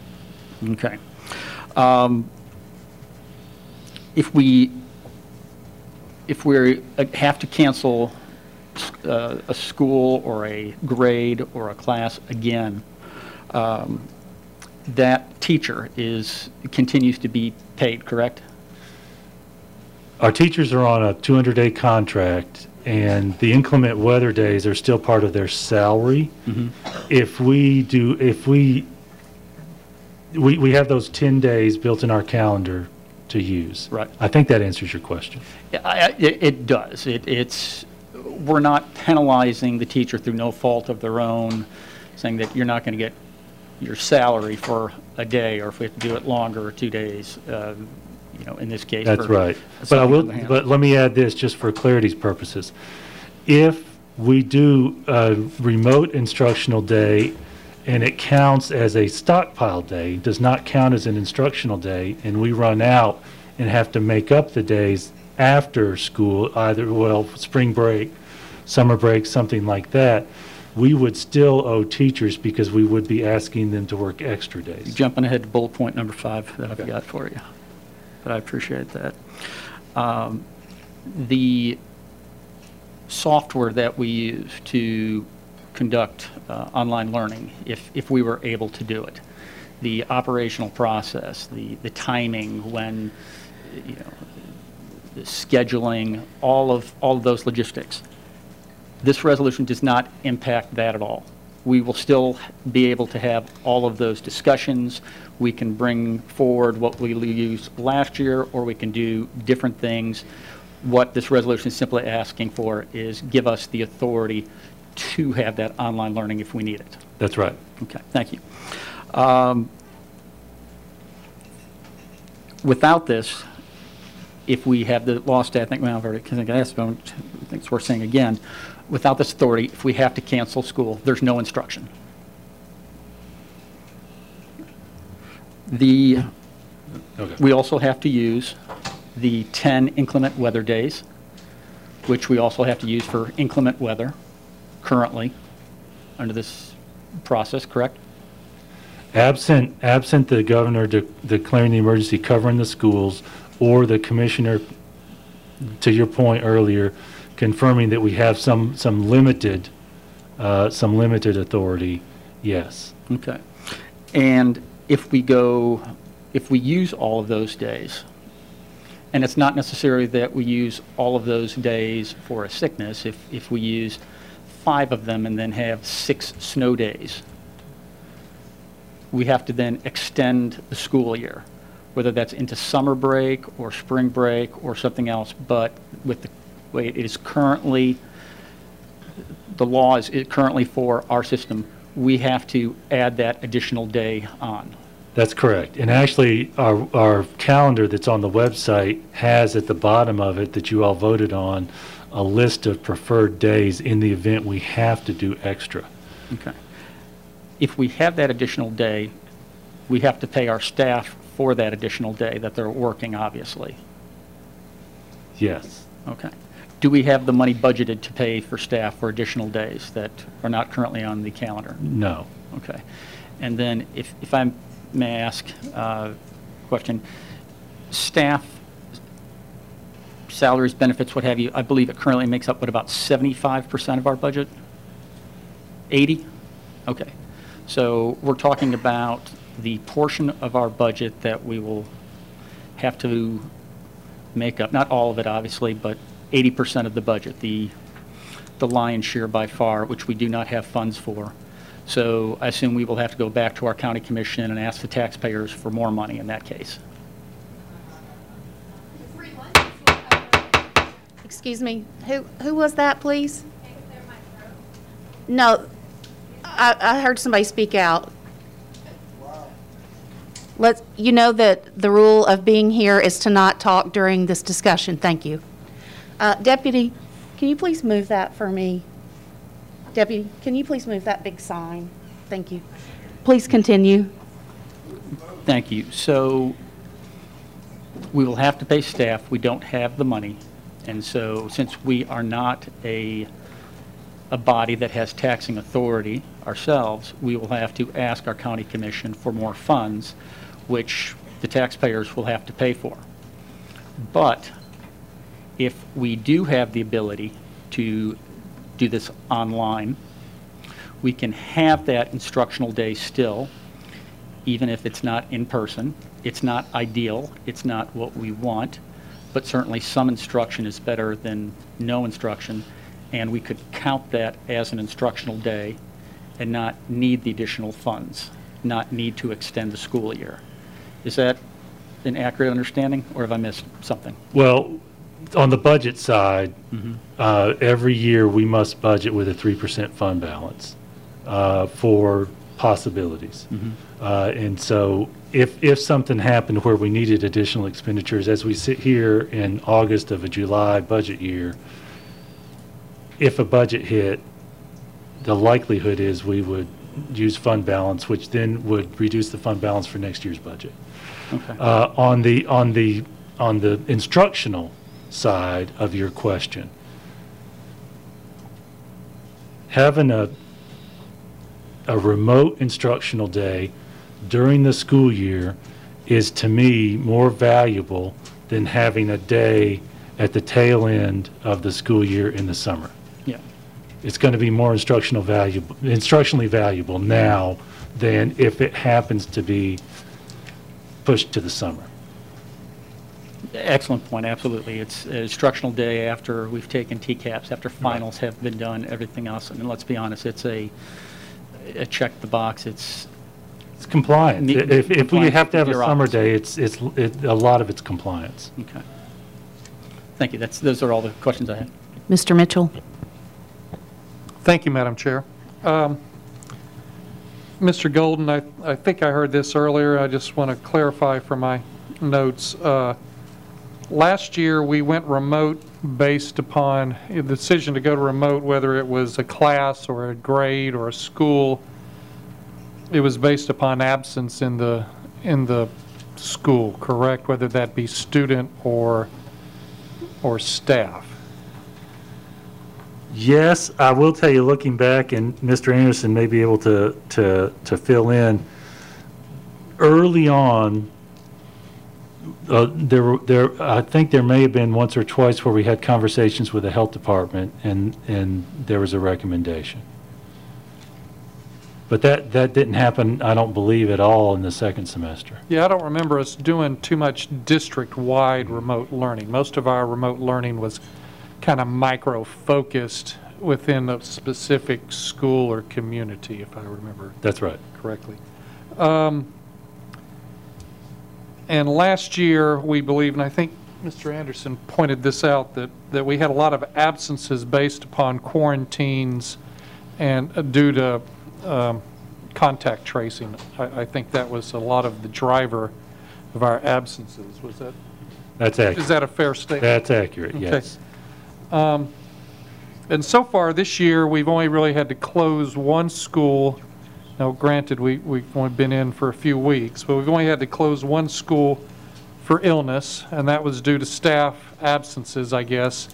Or we closed the school due to staff absences, but we don't know if those absences were due to illness or self-quarantine or not. And so my question around that is that something we're trying to track, Mr. Anderson, given if I may, I can answer knowledge? that. Okay. We actually do know COVID-related, staff in isolation with a confirmed positive case, and we published that on our website.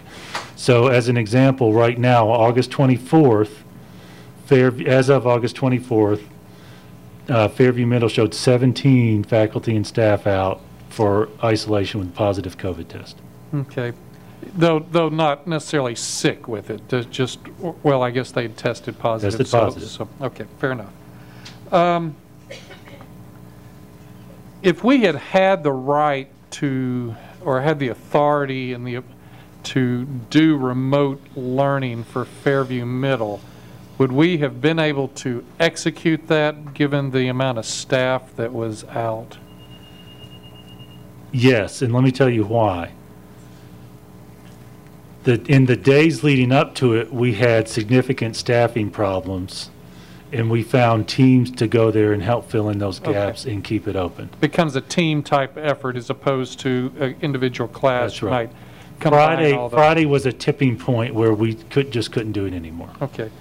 So where I'm going with this, I guess, is back to your point that the value of the instruction is really greater in line in the semester than it is kind of added on at the end.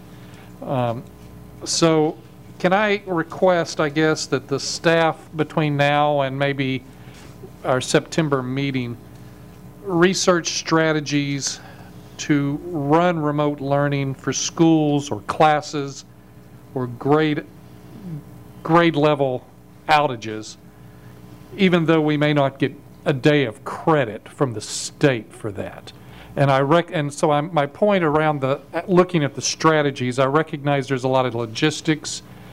I recognize we've got teacher contracts, we've got staff contracts, and again, that was also to my point that if I'm closing if I'm closing a grade level because of staff shortages, will I have sufficient staff to run a remote learning? But the point being is that if we believe, or whether we get, I guess from my standpoint, the more important thing is to do the instruction than necessarily to check the state box for credit on the day of class. So that would be my point, regardless of whether we've got the authority to do it for credit. I don't think there's anything, and again, this is part of the research that I would think Ms. Osbrooks could do. I don't think there would be anything prohibiting us legally, short of contracts, that staff contracts that would keep us from being able to run remote learning for the students that wanted to participate on a shutdown day. Yeah. And so that's kind of where I'm I think going. I know what you're asking. One example would be, what would be the per diem cost of doing that? Yeah. And just whether our teachers contract, I guess, how would we manage that? But the point being, because the challenge with just shutting it down is there's no instruction going on, and there's nothing, and so can we continue? It's better to do remote learning than no learning in that case, is my thought there. And I'm looking for strategies to try to find middle of the road things that address both our, we're looking at talking about mitigation strategies here. That's what I'm looking for. Thank you, Madam Chair. Thank you, Mr. Galbraith. Thank you, Madam Chair. So, Jason, if this were last year and we had Fairview Middle School closing for a day and Bethesda closing for a day for a non-COVID related issue, I guess last year your policy was really, I know specifically if the district moved to remote, you were giving a day of buffer to allow us to transition from in-person to remote. If you ever made a district-wide decision, would you do the same thing on a school-by-school basis? Would you give those teachers that school a day of buffer? What we would do would be, if we knew this was in our toolbox, prepare for that possibility. And especially as we progressed over the course of last school year, we got more adept at it, and we were able to quickly transition. I will say on the Bethesda example, just to make sure everybody understands that detail, the water tower that served the Bethesda community a couple of mornings ago was empty. Maybe yesterday, I've lost track. And there was no water in the building. Toilets wouldn't work, kitchens wouldn't work. We could not have children on campus for an entire day because there was no water. In that case, a shift to remote, we would have to do a little bit more planning, because that would include questions about serving students with disabilities on campus. Some of our teachers actually on remote days go to campus and work from their classroom while their students are remote. So there's some issues like that. For those unusual times other than the COVID, it would take a little bit more planning. So it's the same, I guess the water tower issue is the same rationale that we used when we had a couple of snow days last year, and when it was still the weather was and the roads were bad enough that you didn't think that it was safe for even the staff that needed to come on to do remote and the students to come on. So we had, even though we said we were going to maybe have some flexibility, we really didn't use that to its fullest. So we just had the snow days because we had them in our stockpile. Yes, true snow days are a lot more difficult because some students are traveling by bus in a COVID day. We also, because of accessibility, internet accessibility, we always had a very small number of students on campus last year at schools when they were remote, so that the students would have that internet access. So very spread out, very small numbers, but those are factors that in a traditional true snow day, we would have a harder time with. Okay, thank you. So, given that you've already sent this to the governor and through our legislators, having those discussions, there's lots up in the air, There's obviously discussions that are going around. You know, I would rather just wait and get some more clarity on this issue, because I'd rather go into more detail on it, because if this authority does get pushed down to us, then I'd like to talk about it in policy and talk about the parameters that we would want to place on this, so it's not just a carte blanche. We can close down anytime you say. I'd like to kind of narrow the focus, and then I certainly don't want to do this given that the quarantine issue was why it wasn't necessarily COVID cases, but number of staff and students in quarantine last year that drove our decisions. I'd like to do it after we have a chance to talk about the quarantine policy that Ms. Osbrick said that we were going to talk about. So I hate making a resolution like this when we're flying blind and we don't exactly know what the state is thinking right now. We could say this resolution and they could come and say, oh, we already talked about this, and no, or they could agree with us before we even send it to them. So that's I'm a no unless somebody can convince me otherwise. Well, I will tell you the threshold we have as an answer is district-wide. We've seen no indication that it's a yes district-wide, but we have some indication that they're talking about the possibility school by school. Right, that's fair. Mr. Fiskus. Thank you, Madam Chair. Mr. Golden, Jay's questions earlier about quarantined students currently having access to remote learning, that reminded me of some questions I've gotten this week. Can you explain that? How does that happen if a family, is self-quarantining? How are they identifying to their teachers and so on to be able to access that? Well, first the call comes from the parent to the school, and then at that point I would like to defer to either Dr. Webb or Dr. Oyer to just give the boots on the ground explanation of what a principal does at that point. I know I left it a choice between the two of you. Dr. Oyer? It's on. It's not on. Let's try again. Hello. Hi. Thank you for the question. It certainly looks a little bit different at both or at all three levels in the grade bands, but the communication happens with the teacher. They're aware that the student is absent. They can engage in Zooming into the classroom, or they can engage in some of the activities or, the classic packet that happens that is picked up by the parent, and they do that work. So there's a variety of ways that they can engage. They can even have a phone call with the teacher. Any of those things will allow the student to be counted present if they're in the quarantine.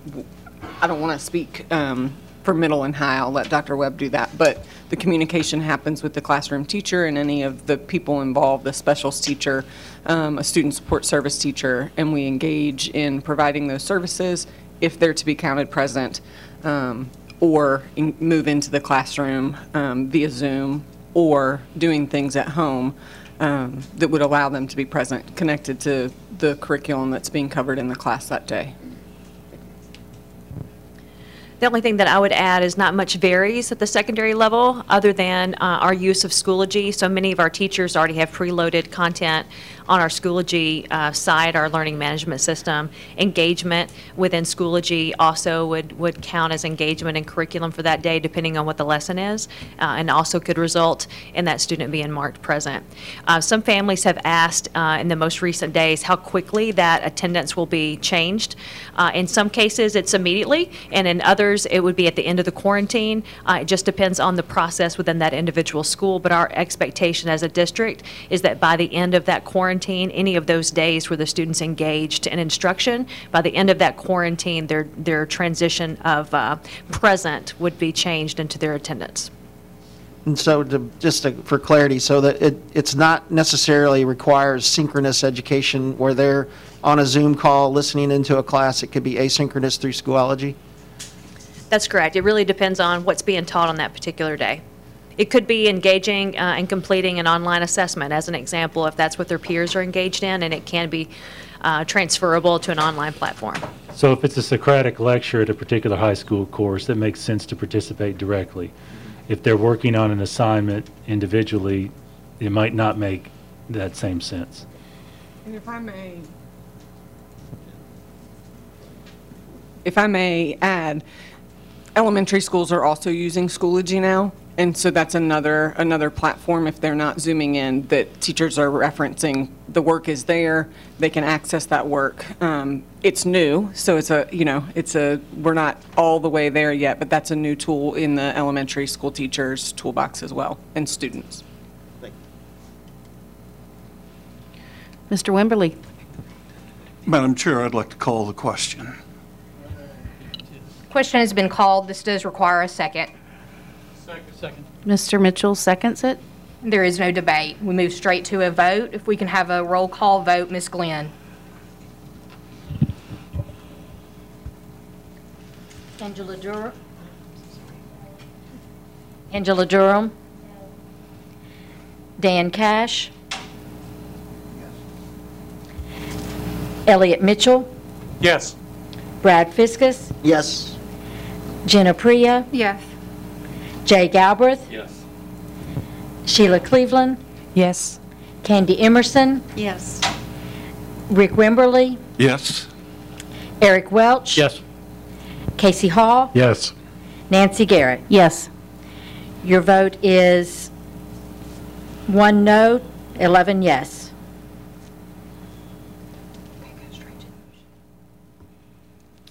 Okay, so the motion on the floor is to approve the resolution by the Williamson County Board of Education that we have just discussed to assist us with the staffing absences.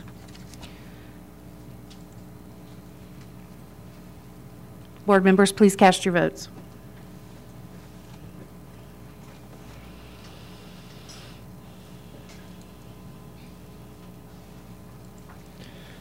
Your vote is 9 yes, 3 no.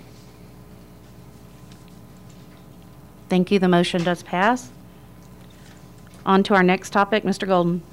Thank you, Madam Chair. I had presented my thoughts for you. I know this is a special called meeting. We have 2 items on the agenda.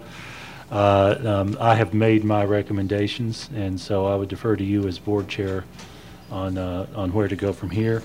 The next item I have a request on is the proposed policy.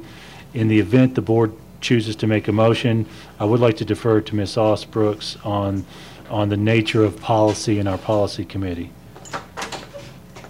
Thank you, Mr. Golden. Board members, as we discussed earlier this evening, pursuant to Williamson County School Board Policy 1.600, staff would recommend approval of the proposed COVID-19 sick leave policy with 1 reading.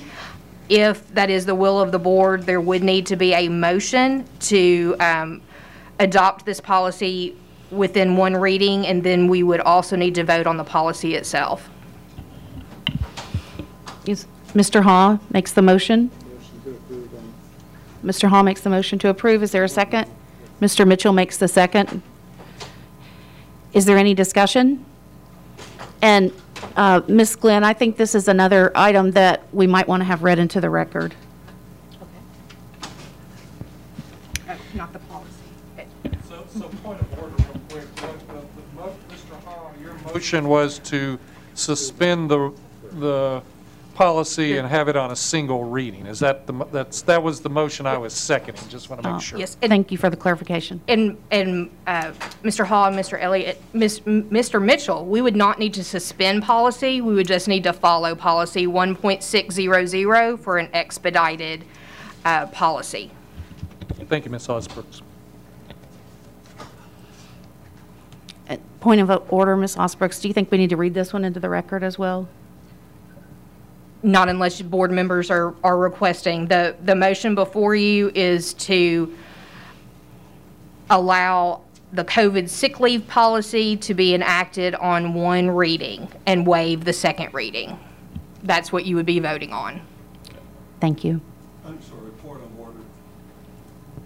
Does that approve it? No, sir, there would be a second vote to approve or not approve. Thank you. Okay. Ms. Osbrooks, will you please read the motion on the floor again?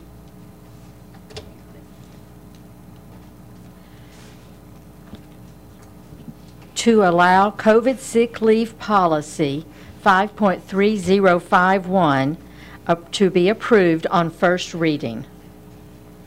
Okay. Board members, I see no discussion. Please cast your votes.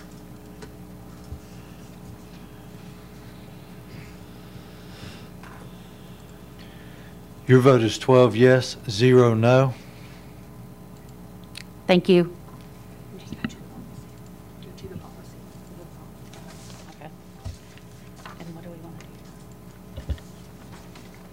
Ms. Osbrooks, I'm going to ask you to read this out just to make sure we get this completely correct. Sure. So board members, what will be before you now would be COVID-19 sick leave. This is a new proposed policy, 5.3051 for the 2021-2022 school year.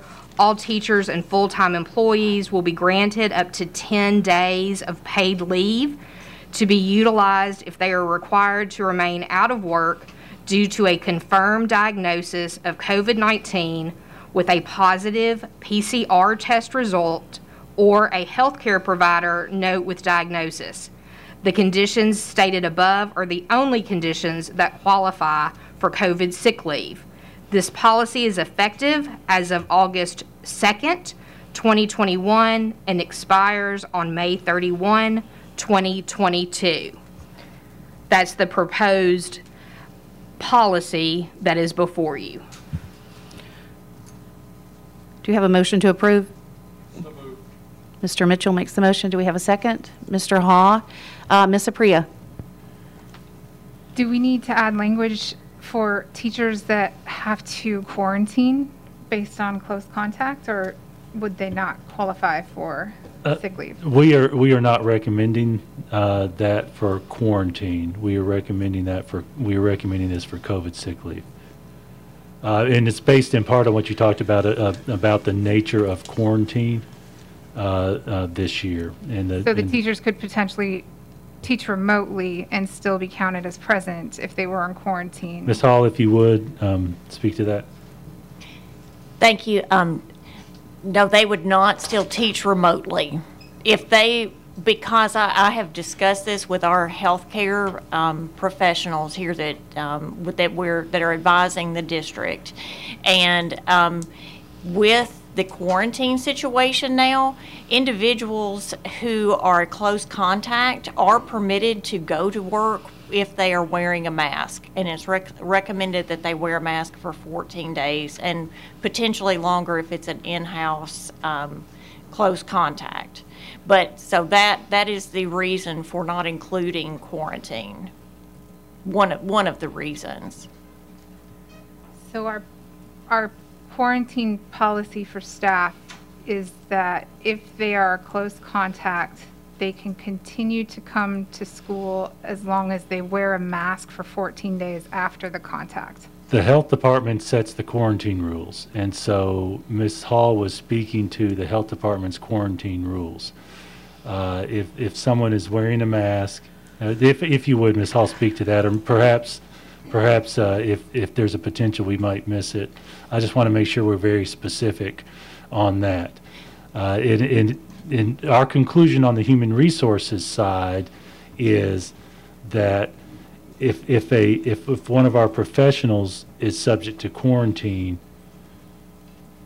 there's no need for this policy because the exceptions to quarantine are such that that if somebody's out sick, we want to give them sick leave. As opposed to if they're not out sick, there's no need for COVID-19 sick leave. So Ms. Hall, I don't know if you need to restate that. That's basically correct. We're not seeing quarantining where an employee is being advised to not come to work. The information that I have is if they are a close contact, they can wear a mask and return to work. So, and the policy decision was made for those individuals, those employees who are actually becoming ill with COVID, and this would provide them some leave other than just having to use their own sick leave. So I definitely agree that we should give teachers the 10 days of sick leave, but I personally feel, based on CDC guidelines and other experts, that we should allow teachers who are designated as a close contact, whether or not they're positive at the time, to have, I mean, what happens currently if a teacher is a close contact? We're telling them to come to work then and just wear a mask? That's my understanding, but I might. So what we're talking about here is right now, any teacher who chooses to self-quarantine, even if they're masked, even if they've been vaccinated, they can use regular sick leave. The need that we're discussing here is we want to add an overlay of an additional benefit for those who are positive. There are some who've been vaccinated who test positive. There are some who've been unvaccinated who test positive. Our goal here is to add an additional benefit for those who are positive. Those who have other issues, as it stands right now with our request, they can use their regular sick leave. Okay, that's putting it differently, and I think I understand what you're saying. You're not encouraging them to come to work even if they are a close contact and just wear a mask. You're saying you're going to have to use your own sick leave because you didn't have a mask on, or you're now a close contact, and so it encourages them to take some steps to protect themselves from that quarantine. Well, we're not offering this extra as a way to encourage that. We're offering that for those who are sick, to make sure that we give them that little bit extra. But I understand what you're saying, but our drive was after having conversations with some of our WCA leaders, we concluded that if somebody's sick with COVID, we need to give them COVID leave and not have it count. I agree with That's that. where we are. My only concern is that if there is a teacher who is a close contact that should be home quarantining to protect the students and staff in the building, they may not, if they are not going to have pay for that, or they're going to have to use their own sick days. So I don't know. I understand what you're saying. Yeah. My understanding, and y'all, correct me if I'm wrong, my understanding is a quarantine decision is between individuals in the health department. If the health department says you need to quarantine, you need to quarantine. And there may be some times where somebody does use sick leave to quarantine. What we're talking about is that extra for somebody who does have COVID, to make sure we give them that additional benefit. Can I make an amendment, Dana? You can, yes. Okay. I move to amend it to include anyone who is required to quarantine, who's a close contact.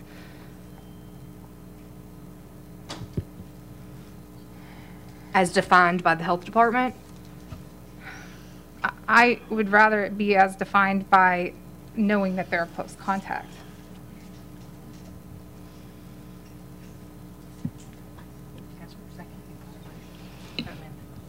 There's an amendment on the floor.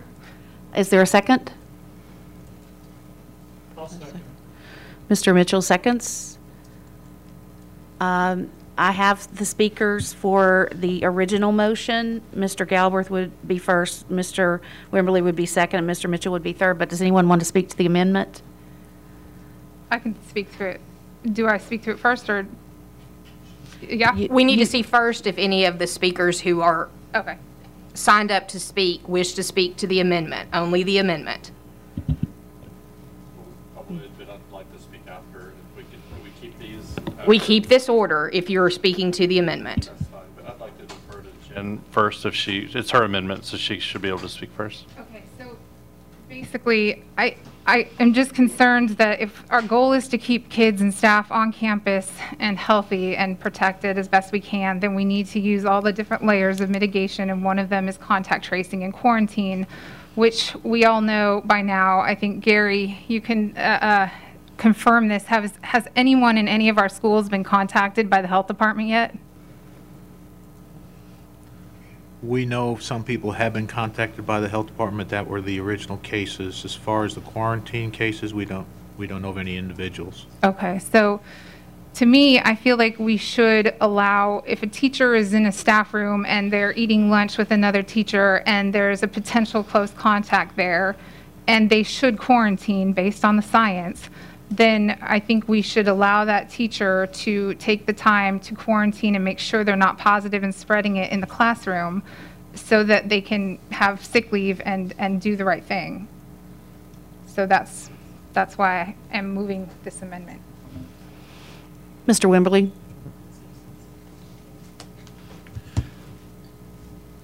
Thank you, Madam Chair. What is staff's recommendation on the amendment? Is this amendment necessary? Does it really accomplish anything? Don't they already get sick leave? Well, that was our thinking while we did not include it. That sick leave is available. We wanted to add this additional for actually being ill. I understand and appreciate your amendment. I would like to ask Ms. Hall to answer the substance of your question as to what impact this might have. Yes, and I do thank you for asking that question, because last year we processed over 3,500 COVID leaves. Over 1,500 staff used COVID leave last year, and a lot of that was quarantine. And so while I do understand the concerns there, I really do, and I've talked to a great extent with Ms. Thompson about that, about the quarantine process. The guidelines are saying if you're masked, if you're vaccinated, you can come to work with a mask on if you've been a close contact. That, coupled with the fact that we are struggling to staff with the illness, if we also provide leave for individuals who are quarantined, that's going to exacerbate our staffing issues. So that is my recommendation after talking with Ms. Thompson and others, and looking at the potential cost benefit of offering the leave. We thought that the best way to provide our employees who are, putting themselves at somewhat greater risk is to provide them with some additional sick leave if they become ill with COVID, but to leave it at that and not to include the other examples of leave eligibility that we had last year. Did WCEA weigh in on the proposed policy change? Mr. Wimberly, they brought the issue to us, and so ultimately they weighed in on their thoughts. And it's tough for me to speak to them because we always have very detailed conversations. But the essence of their leadership's conversation with us was, will you consider finding a way to bump up those benefits? And this is where we landed.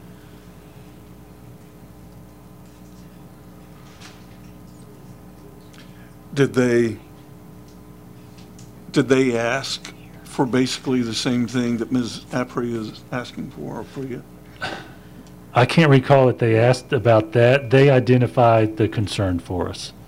And so I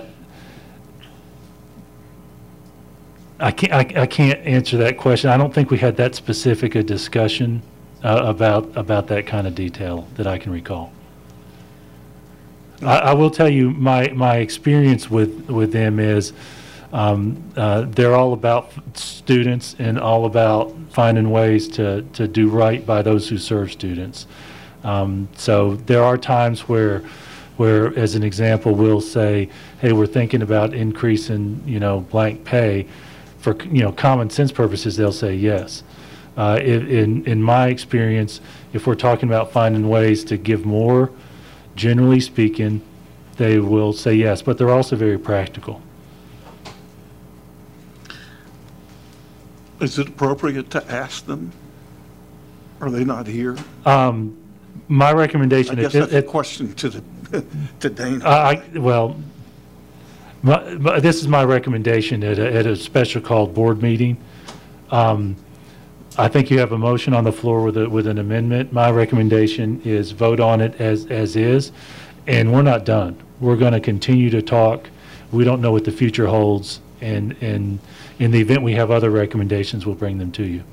Okay, thank you. Mr. Mitchell. Thank you, Madam Chair. Ms. Hall, let me clarify.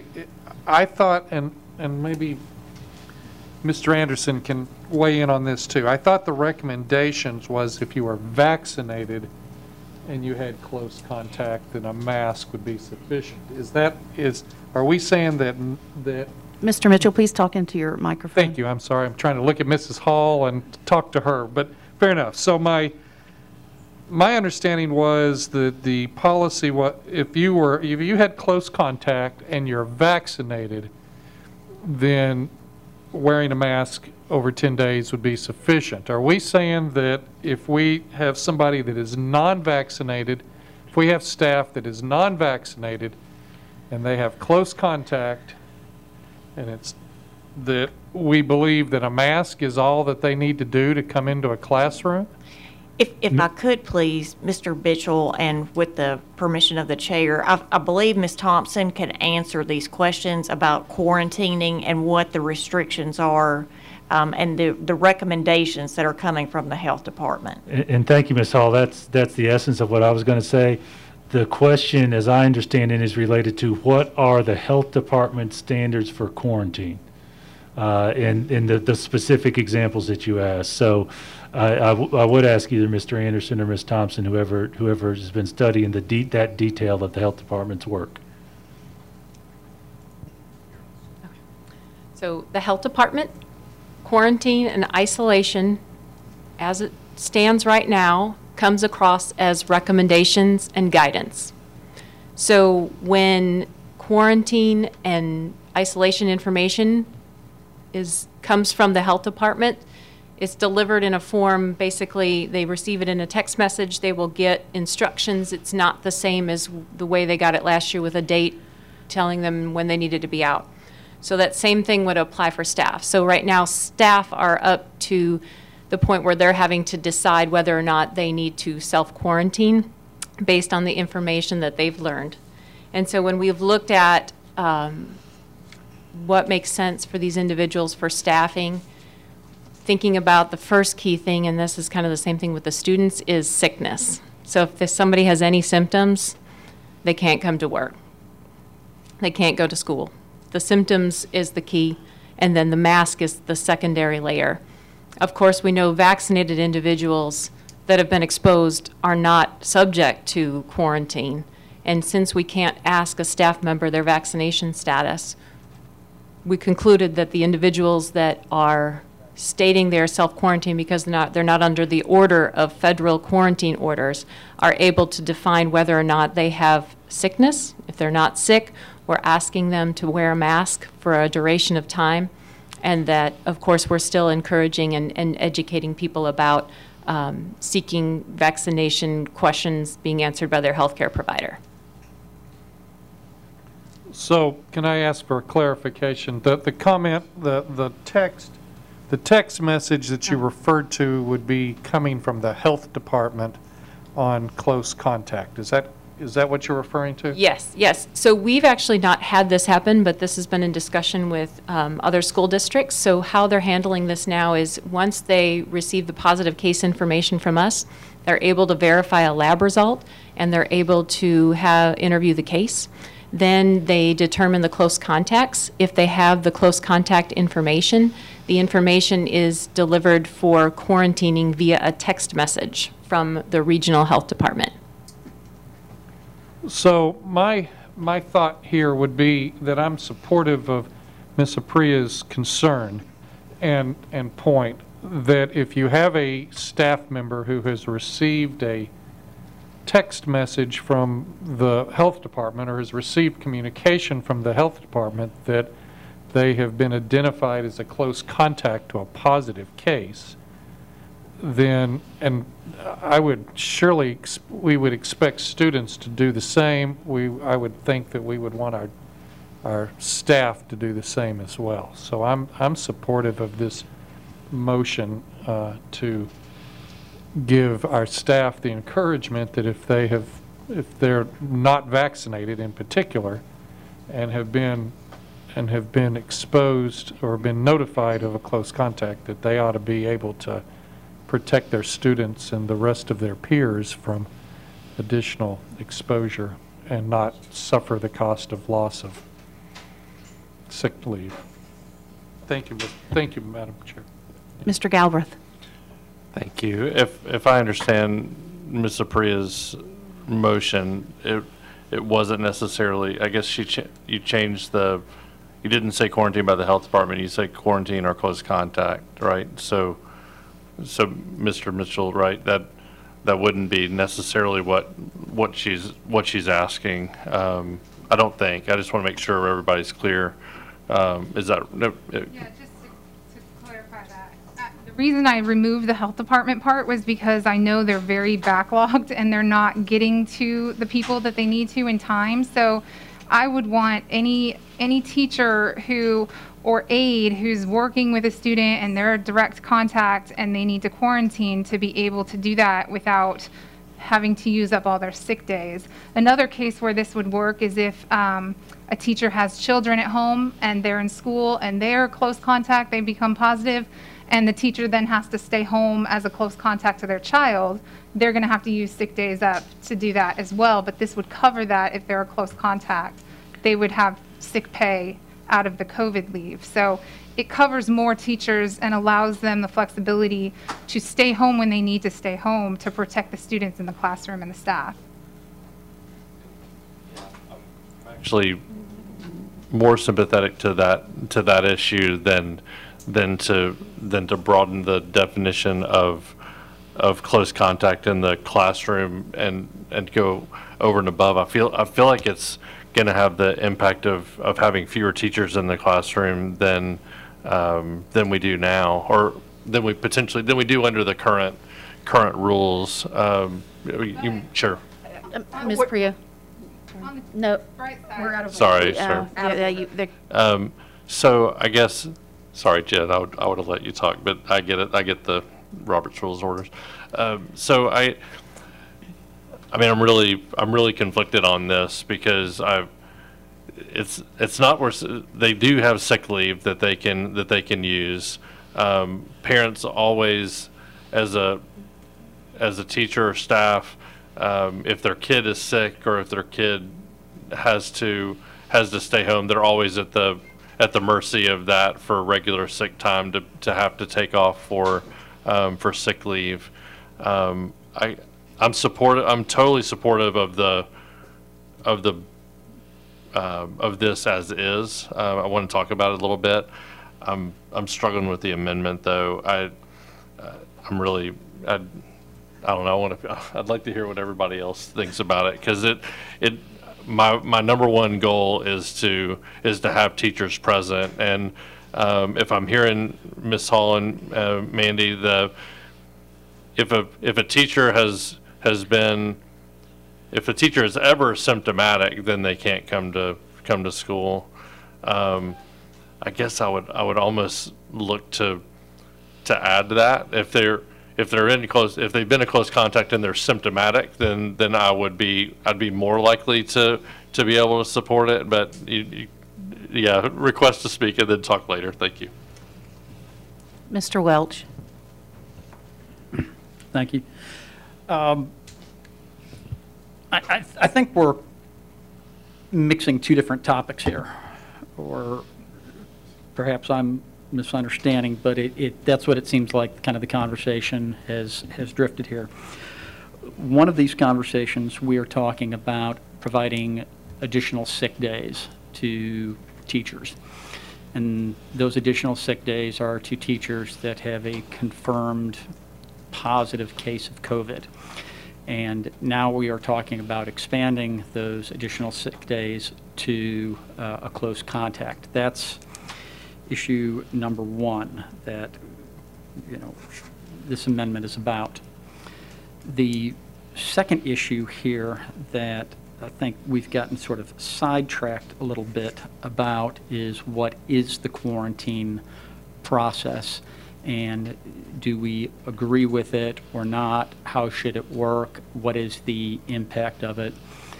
I think that's a very valid discussion. I think this is, if we want to have that discussion, if we want to make changes, this is the night to have it and to do that.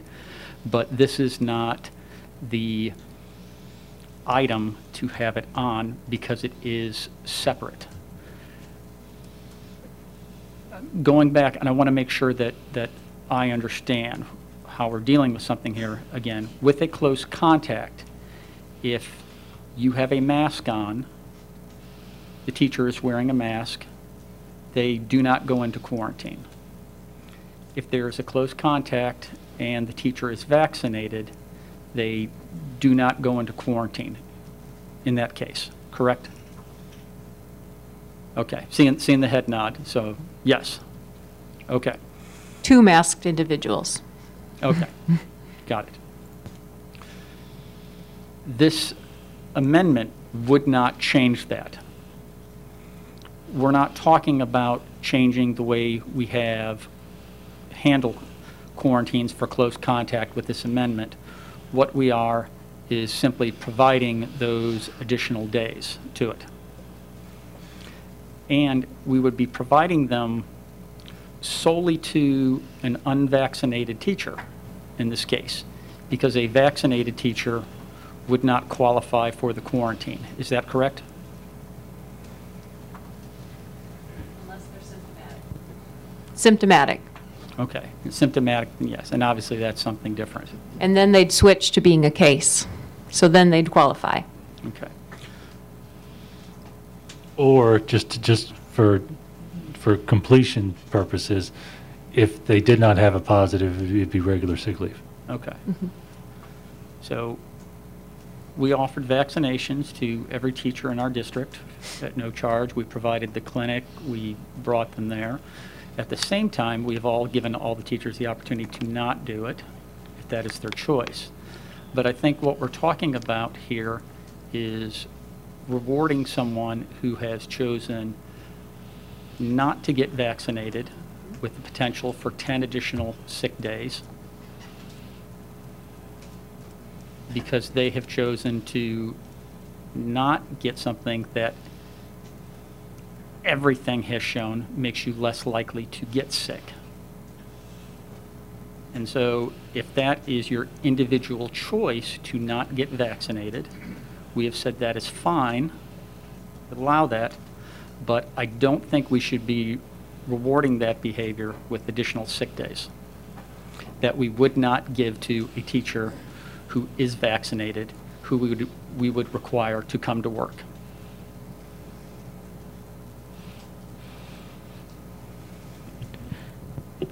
Mr. Wimberly? I think I'd like to respond to Mr. Welch's last comment, and that is that some teachers can't be vaccinated. The other is that this seems to give teachers additional flexibility to take care of kids. That said, I have to ask the question, couldn't we defer this until September, this aspect of it? Would you consider withdrawing? I mean, because the last thing Mr. Golden said when I first questioned him was, we're not finished yet. And it just seems like, this is, conceptually seems like a good idea to me. But it just, I think we've got some more questions. And, I think we ought to give staff a chance to mull it over. We need a chance to mull it over. And, debate it in a or discuss it in a work session, and then, vote on it in our next meeting, because there's nothing stopping us from doing that. And, the truth is, as things progress, we're going to be looking at COVID mitigation measures almost every time we get together. So that would be my question, and I guess, can I make a request that she withdraw the motion? Mr. Wimberly, you can. What you could also do is move to postpone the matter to a date certain. And what I heard you say was September. So if I Unless may, we have another meeting between now and September, which. if I may, just to make sure we're clear, are you talking about, would this be a move the entire motion and the amendment to a date certain, or just the amendment? I took it as just the amendment. Okay. In my mind, just the amendment. I think we should vote on it as it was presented to staff tonight. And that, to your point, Mr. Wimberly, could be accomplished one of two ways, with you making a motion to postpone to a date certain, or if Ms. Apria, and I believe it was Mr. Mitchell with a second, withdrew the amendment, and we would move forward with the motion. Either of those would accomplish what you're asking. I have two other speakers. Well, before we do that, I guess So I have to decide that right this minute. somebody's going to make a move. I think I would, I make a motion that we defer this until our next meeting. Defer the amendment? Defer the amendment to the September meeting. Is that your motion? There needs to be a second? Yes, unless there's a Mr. meeting Welch. prior to. Seconds. And you can? If we defer it. Just a minute. Jen. No There you go. problem. Okay. If we defer it and then later decide, maybe we do it then, but could we make it retroactive? If I may answer that question from the leadership side, this particular policy it starts August 2nd, so there is a request to make it retroactive. And we had that discussion with our payroll folks to do that review in the event this passes. So yes, to answer your question, yes, you could do that. So there's a motion and a second. It is debatable if they want to debate it. This is a debatable motion. Ms. Cleveland? The only question I have is, I don't know if it's really on the motion, it's on our last amendment, is it's very subjective, or from what I understand, because the health department is not issuing the quarantines, it's going to be on your honor. You self-quarantine. So anyone, staff or anybody can self-quarantine and use these days and get paid for. Is that correct? It's an on your honor? And so, Ms. Cleveland, I probably should have been a little more clear. What we're discussing now is the motion to postpone, not the amendment. I have no comment. I see no further discussion on the motion to postpone. Board members, please cast your votes. Well, we would need to do this unless you have it up. Okay.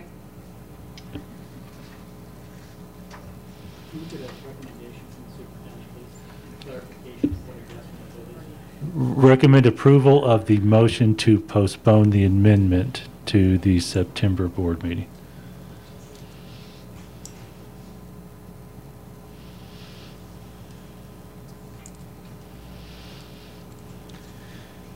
Your vote is 10 yes, 2 no. Now we're back on the original motion. Is there any discussion? Mr. Galbraith? Thank you, Madam Chair.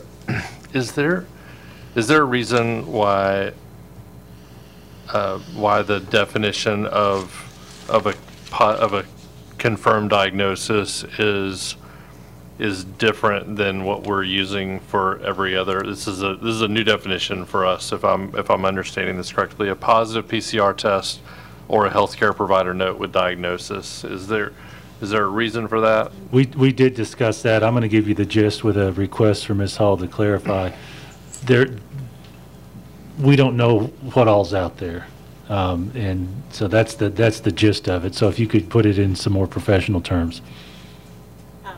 Yes, thank you. These are the two methods of providing an affirmative positive test or professionally diagnosed case of COVID-19 are the two that are mentioned here in the policy. Okay. I'm actually fine with it. I just want to make sure as we discuss this further in at policy with quarantine and our future mitigation strategies that we start to that we be consistent when we're defining what a positive case is, because we're counting self-reported. If I'm understanding correctly, we're counting self-reported. What does a student have to do, Mandy, to report a positive test today? They can do an over-the-counter test. They can do a walk-in clinic test. There's varying degrees of tests. They don't tell us if it's an antigen test or a PCR test.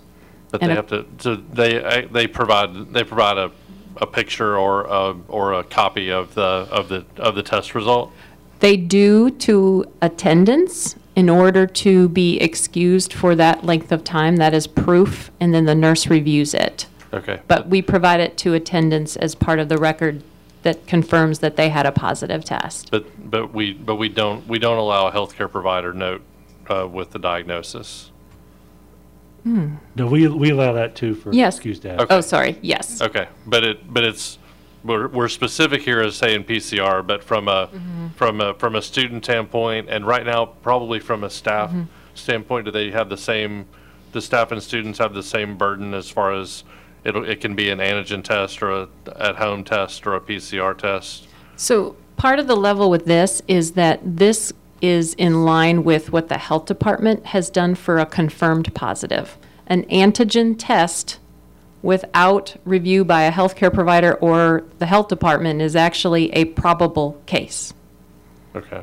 So this is a confirmed positive case. And a probable case would also be close contact with symptoms, but no test would also be a probable case. That's not a confirmed COVID-19 case. Yes, so in this situation, if a parent, so if a child was positive for COVID, the parent developed symptoms, the parent went to see the healthcare provider, the healthcare provider could say, yes, due to your child's positive case, you have a confirmed case of COVID based on symptoms. Gotcha. Like I said, I'm fine with this definition. I'd like to see us review, if you could just review this in light of our current procedures for defining a positive test, and I'd like to make them, see if y'all make sense to make them the same. But thank you. Mr. Mitchell? Thank you, Madam Chair. As I'm reading this, it talks about will be granted up to 10 days of paid leave if they're out of work due to a confirmed diagnosis. Is this per confirmed diagnosis, or is this 10 days basically for this school year? Per confirmed diagnosis. Okay, thank you. Yep. This would actually be for this school year. Well, It would be 10 days. I'm sorry. So as I read it, to hit the theory of what you're saying, if someone had 2 positives over the course of the year, they would get the COVID leave twice. That's how I read it. That's how I read it. That's the standard for that.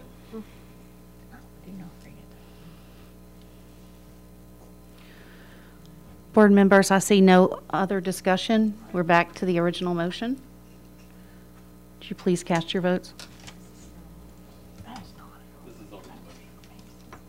Pardon? This is to approve the policy. Yes, this is to approve the policy. Thank you.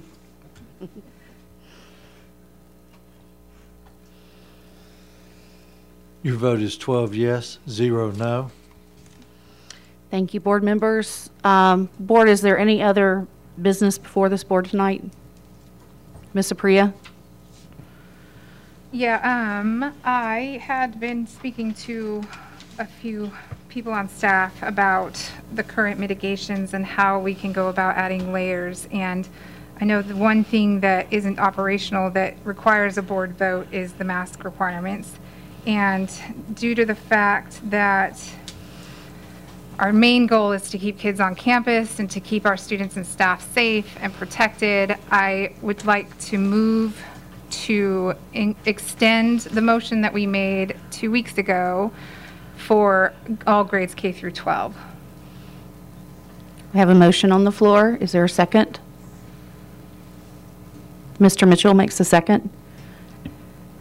And Ms. Garrett, if we could have Ms. Glenn read the motion from 2 weeks ago, just so everyone knows what that is.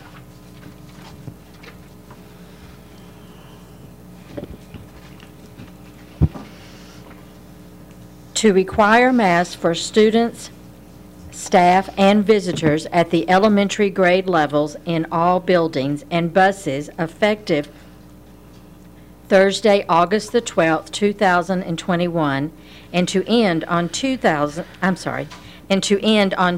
September 21st, 2021 at 11:59 p.m.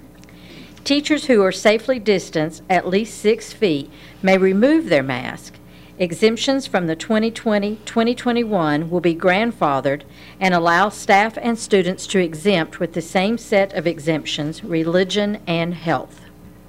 And board members, if I may, since that motion was passed, there is also the executive order number 84, which would overlay over this motion.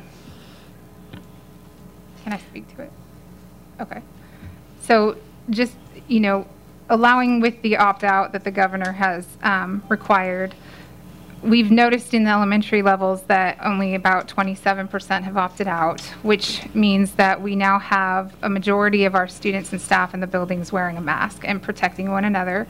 And also acknowledging that the quarantine guidelines say that if both people, the positive and the contact, are wearing a mask, then they don't have to quarantine. So that allows for more students and staff to stay on campus if we extend that up to this middle school and high school. Also acknowledging the fact that in 6th grade, there are plenty of 11-year-olds who don't have access to a vaccine. And so we want to make sure that they have that opportunity to be protected until that's available to them as well. So I've heard from so many families and parents that would just really kind of expect us to put this layer of mitigation in place because it is so highly recommended by the CDC and everyone else that everyone in K-12 buildings is wearing a mask. Ms. Cleveland? I'm pretty much going to stick to what we originally agreed were elementary school. I don't believe that, I'm not convinced that universal masking is something we need to do at this point. And I'm glad we're discussing the mitigation strategies. But like Ms. Apria said, that as of the 23rd, that over 25% of elementary students opted out wearing a mask. And personally, it's apparent to me that we can't mandate 100% students to wear a mask. We can't mandate the older students to get vaccinated.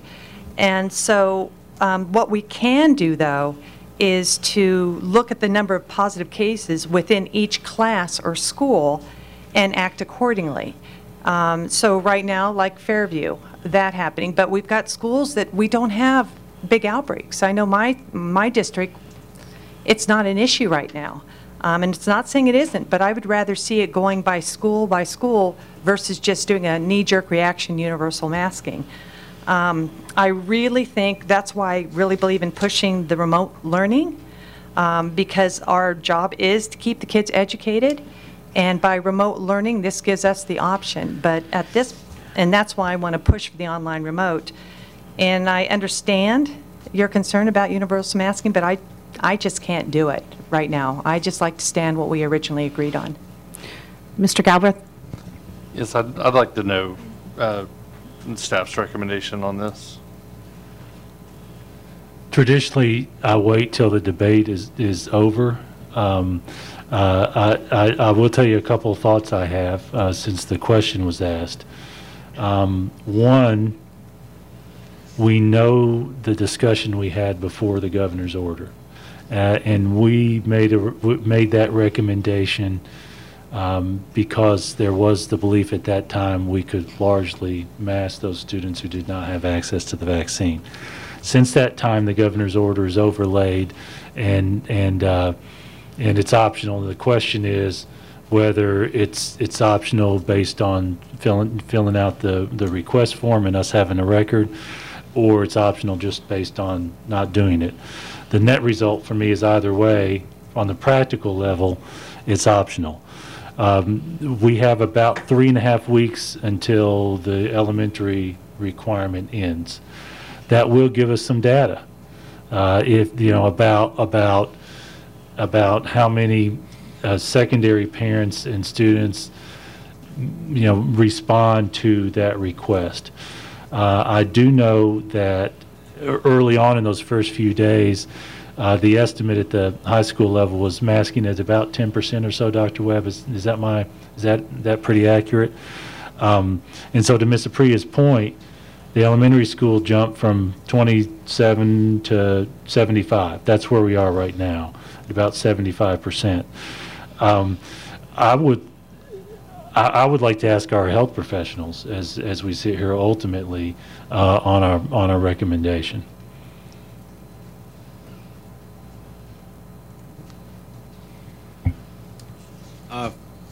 If you're asking for a recommendation on full masks, one of the issues that the COVID team has had is identifying if someone is wearing a mask, not wearing a mask, if they got it, if they didn't get it from that, if it's an adult who had a vaccination or not had a vaccination, and did they have on masks or not.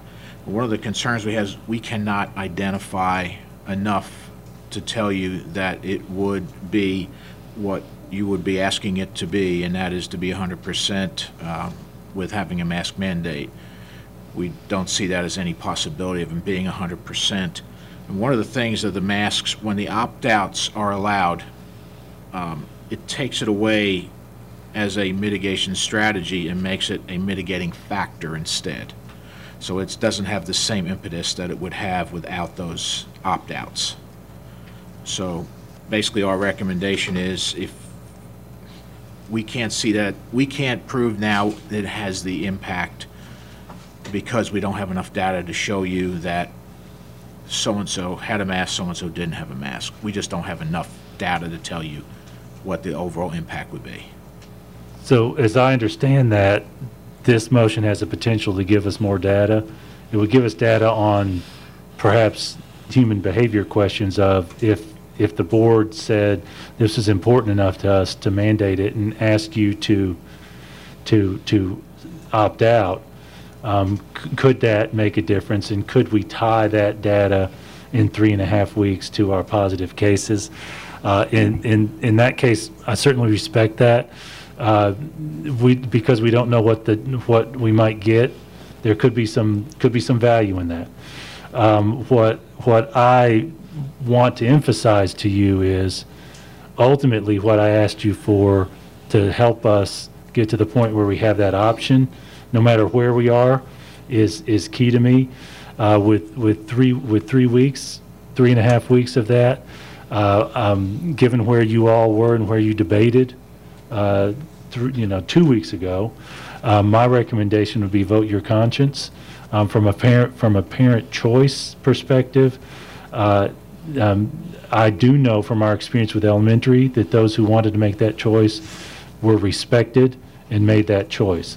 So and honored the governor's order. So ultimately, kind of on the premature side, where I'm at is, given what you all have worked through over these 2 weeks, my recommendation is you vote your conscience and vote your thoughts for where we go these next 3 weeks on that secondary. So I guess just to clarify, so you're kind of ambivalent towards it. You're not recommending that we mandate masks for K through 12 or pre-K through 12. So you're fine either way. We haven't recommended it up to this point, right? And you're not recommending it now.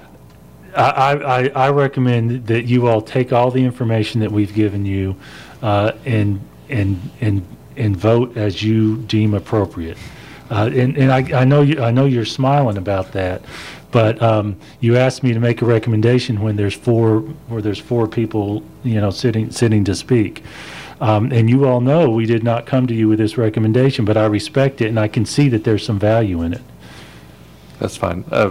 So I guess I'd like to ask Ms. Oyer, with the current elementary school mask mandate with the opt-out provisions,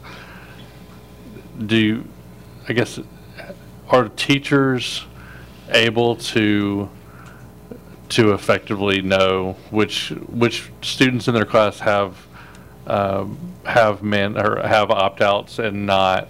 And it seems this is anecdotal evidence based on people's comments of it's all got to be it's second and third hand, because they're taking the recollections of their 6-year-olds of what's happening in their class. But it seems like more people are not wearing their masks than have opt-outs, and it might be more strictly enforced at some schools rather than others. And so I just want to know how are we policing it? Is it by school mostly, or by classroom even? Thank you for the question. I would say it's both. So certainly teachers have the awareness of who has the mandates. My observation in classrooms is that there are some classrooms that there are more students who don't have on masks. That's accurate. But I also have observed teachers asking students to put their masks on, wear them appropriately. The principals probably in some of our schools where there's a more significant percentage might not be able to tell you by memory exactly who doesn't have them, but there are questions and conversations that are happening with those students, so that there's that awareness as best they can. As the administrators, the management of it is happening best in our classrooms, because teachers have a smaller group of students and they know student X, Y, and Z have an opt-out form for whatever reason, and the others are expected to wear their masks and wear them correctly. Gotcha. Thank you. Yes, sir. I guess I would. I'm not in favor of mandating the masks. I think it's ultimately going to just create more administrative hassle and confusion at the end of the day. These older kids versus the smaller ones are going to exercise their ability to make up their own minds, and I don't think most of the staff is going to challenge people by and large on whether or not they're wearing a mask, because they have the option to opt out. So thank you. Mr. Mitchell? Thank you, Madam Chair. So what I'm looking for is a clarification. K to 12-year-old or K to 12 grade level? 12th. Okay, thank you. That was 12th grade is what. Is that all, Mr. Mitchell? Yes. Okay. Mr. Hall? Thank you, Madam Chair. So what we're talking about is a mandate that's not really a mandate, right? I mean, the governor has said there's an opt-out. So the folks who don't want a mask mandate, don't want us to require your kids to wear masks, that option doesn't sound like it's going away. There are a lot of people who aren't at school board meetings, who have communicated to the board, that are looking for some leadership from us and looking for us to follow CDC guidelines as we did last year. And right now, that guidance is that kids should wear masks. People should wear masks even if they're vaccinated. The situation continues to be concerning. And I'm one who, I think listening to the medical professionals, but still acknowledging that the mask is not the end-all be-all. It's not a silver bullet for this. On a list of 5 mitigation strategies, I think the top 3 are vaccination, ventilation in the rooms, which I understand we've done a very good job on, and then the masks are this other layer in this Swiss cheese model of imperfect mitigation strategies. And just as an aside, I mean, here we are, August 26th. We're well into the school year, and the state has not given us the guidance on what rules to follow. And from changing course on or giving the guidance on the opt-out midway through the month, unclear guidance on whether we can go remote. Maybe we should pass a resolution reminding them that school starts at the beginning of August. and it would be helpful to get some of that guidance from the state. And I understand the frustration of the community, and a lot of that is shared by us as we're getting frustration with this getting passed down. And we're at the end of the road here. We're in the cul-de-sac of having to make these decisions here because the guidance, the metrics have been lacking. And that's a frustrating situation for everyone to be in, but it's where we find ourselves. And I guess, to me, do we want to listen to the politicians or do we want to listen to the medical professionals? And I'm leaning towards the medical professionals with this and understanding that this is an imperfect situation, an imperfect solution to a very difficult situation. Thank you, Mr. Cash. Thank you, Madam Chair. Last time I heard masks were optional. That's from the state government. That's from the governor. That is guidance. Last time I heard vaccinations were up to the person. There's choices. How long are we going to beat this dead horse to death?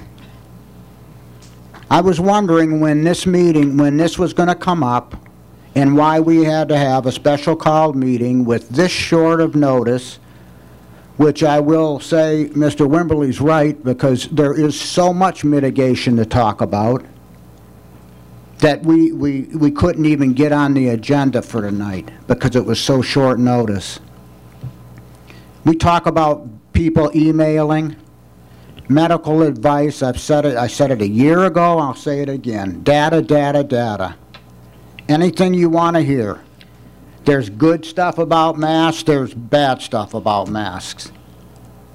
Who do we listen to? What do we listen to? How about the parents who are sending their kids to school and caring for them and loving them? Why do we have to continue this? Why? You know, there's one of the gentlemen came up and said there's one mask, a medical N95 mask used by nurses that is possibly the only one that's safe. All these folks talking about us killing their kids because there's no mask on somebody, and they've got a rag over these children's faces. If we do it, let's do it right. Let's order everybody an N95 mask, including everybody in this room and this whole school system, and let the school system pay for it. But this is ridiculous, coming in at the special call meeting, everybody gets all hyper. When does it quit? You know, the elementary schools, you're probably seeing more and more masks. If you just stop this madness and this worrying, COVID's here, it's going to be here for a long time. We're not going to get over this next week or next year. If this variant doesn't go away, or if it does go away, there'll be another one in its place. It's just like the common cold, folks. It just hurts us a little bit worse. Hopefully, we'll get better at this. No applause. Mr. Wimberly? And I do have a request, because I'm getting carried away, and I get angry at listening constantly about this putting masks, and doing this and doing that. These kids are happy going to school. And I hate to say it, but you know what? Let's Jason, if we could really look at the online, because we're never going to satisfy some people, and we've got to give them an out. If they don't want to send their kid to school and be with another kid that doesn't have a mask on or does have a mask on or whatever the situation is, then give them an out and let them put their kids in online training or whatever. That's, thank you. Mr. Wimberly? I have nothing. Mr. Welch?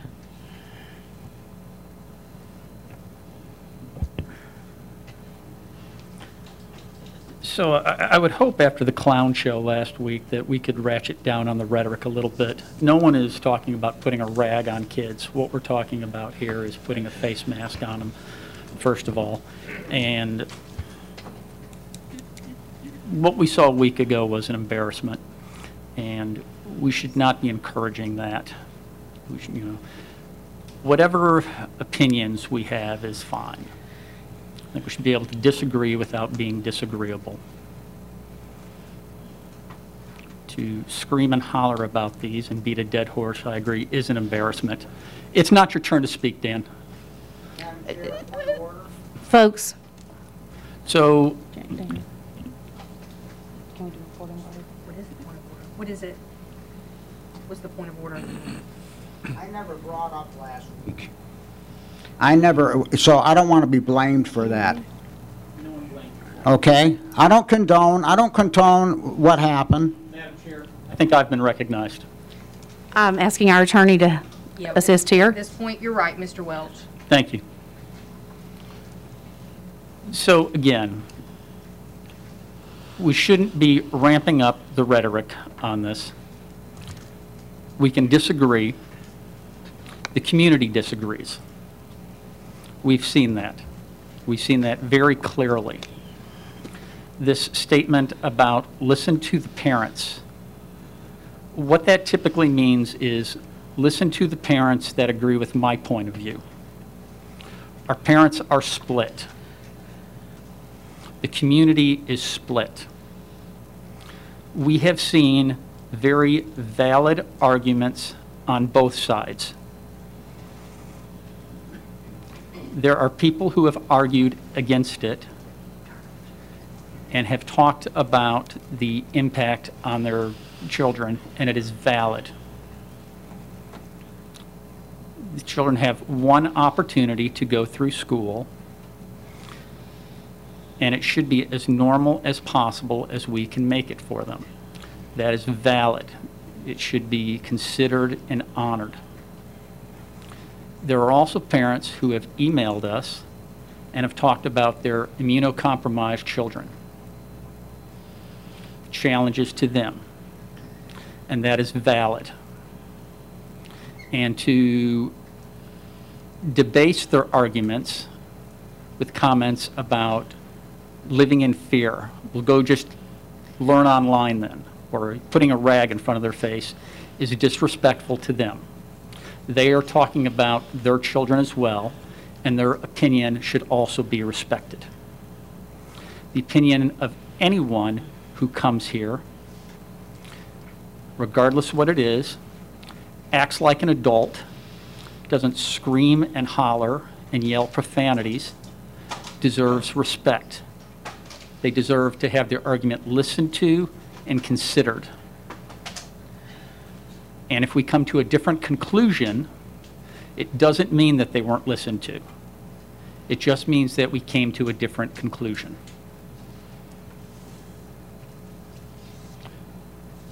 I don't want to cross the state and church line here, but I'm going to reference something that's sort of been on my mind. It was from a sermon a couple months ago, and it was two comments that have really stuck with me. And the first one was talking about running a marathon. I've never run it. I didn't have the knees for it from soccer and wrestling anymore, but apparently when a marathon you get to a point where you hit the wall. I think we've all heard of that. And when you hit the wall, you've got to change your strategy. You can't continue on with the same thing that's worked up to that point, whether it's slowing down or eating something or whatever it is. Whatever got you to that point and has worked will not work going forward. It's the same for us here. And it's the same for both sides. This is not an argument for one way or another when we talk about having to change our strategy. What we did in 2019 is not going to work for 21. What we did for 2020 is not going to work for 21. We have to look at what the current information is. We have to look at the data. Data is not a bad thing. And yes, you can find whatever you want. I can find out that the earth is flat if I want by Googling it and find some pseudoscience expert to back me up, but it ain't flat. We need to get our data from real experts.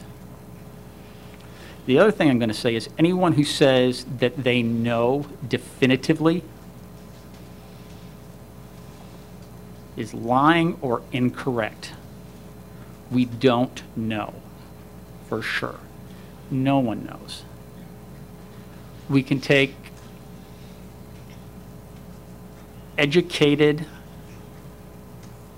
we can create educated hypotheses from what we know, what we've seen, what we've learned, but we don't know the long-term effects of this on the kids. And again, that goes both ways. We don't know the long-term effects of what we've done from our mitigation strategies. Is the cure more harmful than the disease? That's a valid question. But we've gotten so dug in as a community with this. We've gotten so rigid on these things. I'm going to go back to our resolution that we had today on the online learning. And I don't care how you voted on it. If you voted your conscience, great. I respect that. But I'm going to talk about kind of the criticism that led up to it, not here, but a lot of the outside, the criticism on it, against it. It was instantly wrong. The board had proposed it. I don't like online learning based upon it. There wasn't a pause to go, hey, let me learn about this and ask, because all the criticism that we received on it really wasn't what it was about. And we're seeing the same thing with these masks. It's become an issue where it's not about the kids. And that goes for both sides, those for it and those against it. There are definitely those segments where it is now about the adult, it is about my self-identification, it is about representing something else. We had those two idiots out in the parking lot last night or last week who didn't even have kids in the system.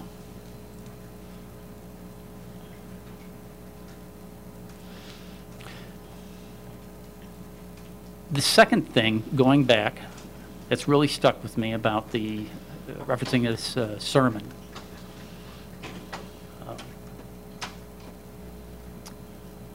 It was this reference to, we're all tired of COVID. We are all tired of it. And I think the reopening summer has made it more difficult, because going through all the struggles, we now got a taste of freedom, and it was great. We saw friends and families again. We got to go to concerts. There were movies, traveled again. It was awesome. And now we're seeing it drift, and we've got to go back. It's like being a Tennessee football fan. It sucks, but it should be good. We remember when it was good, and that's what we want it to be. We want it to be good, but boy, it sucks right now. And there's this, a lot of us are you know, asking these questions of why, God? Why? Let it be over. You know, of course we know it moves in His time. But the suggestion, and again, I'm not trying to cross the church and state line here, but the question of why not is maybe there's something that we need to learn from this first. We as a community, as a nation, as a world. Maybe there's a lesson that we need to figure out. And I look at what happened a week ago. I look at some of the stuff tonight. And it makes me awfully hard to say we as a people have learned that lesson. All of us. This is not pointing the finger at one side or the other. All of us have bad actors on it. Vote however you want, but vote for the kids and not the adults in this. And if you do that, conscience should be clear. Mine will be. The final point I want to make, and I see you wrapping me up, Nancy, I'm sorry, is I would ask everyone to consider this question. What if I'm wrong? What if whatever I think is wrong? And I don't want you to think about that in the sense of them, over there, that other side, that other tribe, people who disagree with you. What if they're wrong? Think about it of what if you are wrong in your position? Say it's one thing that I struggle with in moments of isolation all the time of, there is a data overload. You pull it in, you make all the decisions, you go down the thing, but gosh darn it, what if I'm wrong, and what is the impact? So consider that and do that cost-benefit analysis with it. Because we don't know what it's going to be. We can only make the best educated decisions and guesses and act in the interest of children. We're going to have to live with risk, but we've got to mitigate the risk and just try to do what you think is best. Thank you. Sorry for rambling on. Thank you. Mr. Priya? So I just wanted to address the point about opening up online and going back to that. A lot of our students that are high risk were online the full year last year, and when we were forced to make a decision about what to do with our kids this coming year, back in March, we were told that we would follow the CDC guidelines, and so many of our families trusted us to put their kids back in the classrooms knowing that they would be protected. And so to me, this is just adding one more layer, albeit a holy Swiss cheese layer because of the opt-out option, but it's just one more layer of mitigation to help say to those families that we're doing the best we can to protect their kids in our classrooms. I just wanted to add that because most of us, all of our goal, we know the best way our kids learn is in the classroom, and we want to keep all of our kids on campus. Mr. Mitchell. Thank you, Madam Chair. So, Eric, thank you for the comments about reminding us the importance of being civil. And what I'm going to take away from tonight is your analogy of COVID is like being a Tennessee football fan. I remember when it was so good and wish it still was, but because it sure is sucking right now. I thought that was a great analogy and one I could definitely relate to in both sides of it. Ms. Cleveland? Just a really quick question. I want to make sure that I'm clear on this.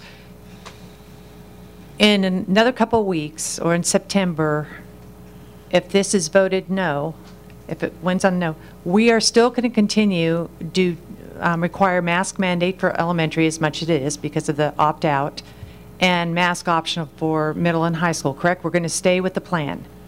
So really the vote is then extending it, not only extending it, but having it middle and high school. So it's not really K through 12. We're just adding middle and high.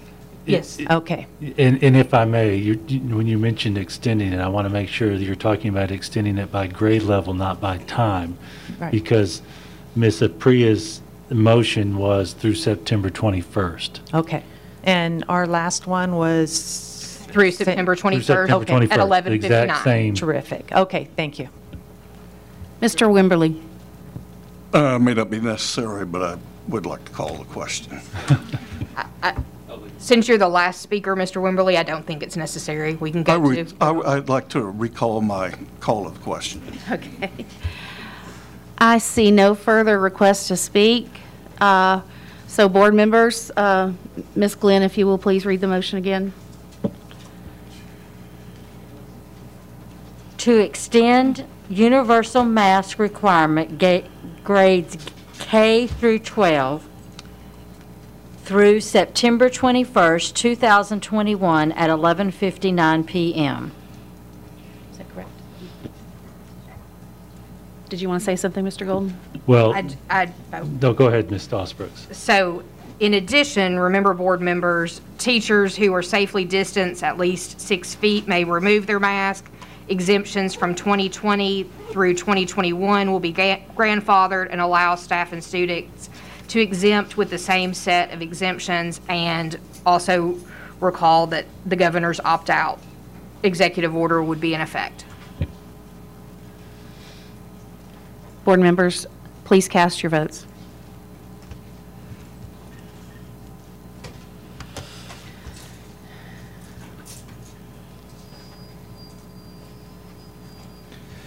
Your vote is 8 yes, 4 no. Thank you, board members. The motion passes. This meeting is adjourned. Go in peace.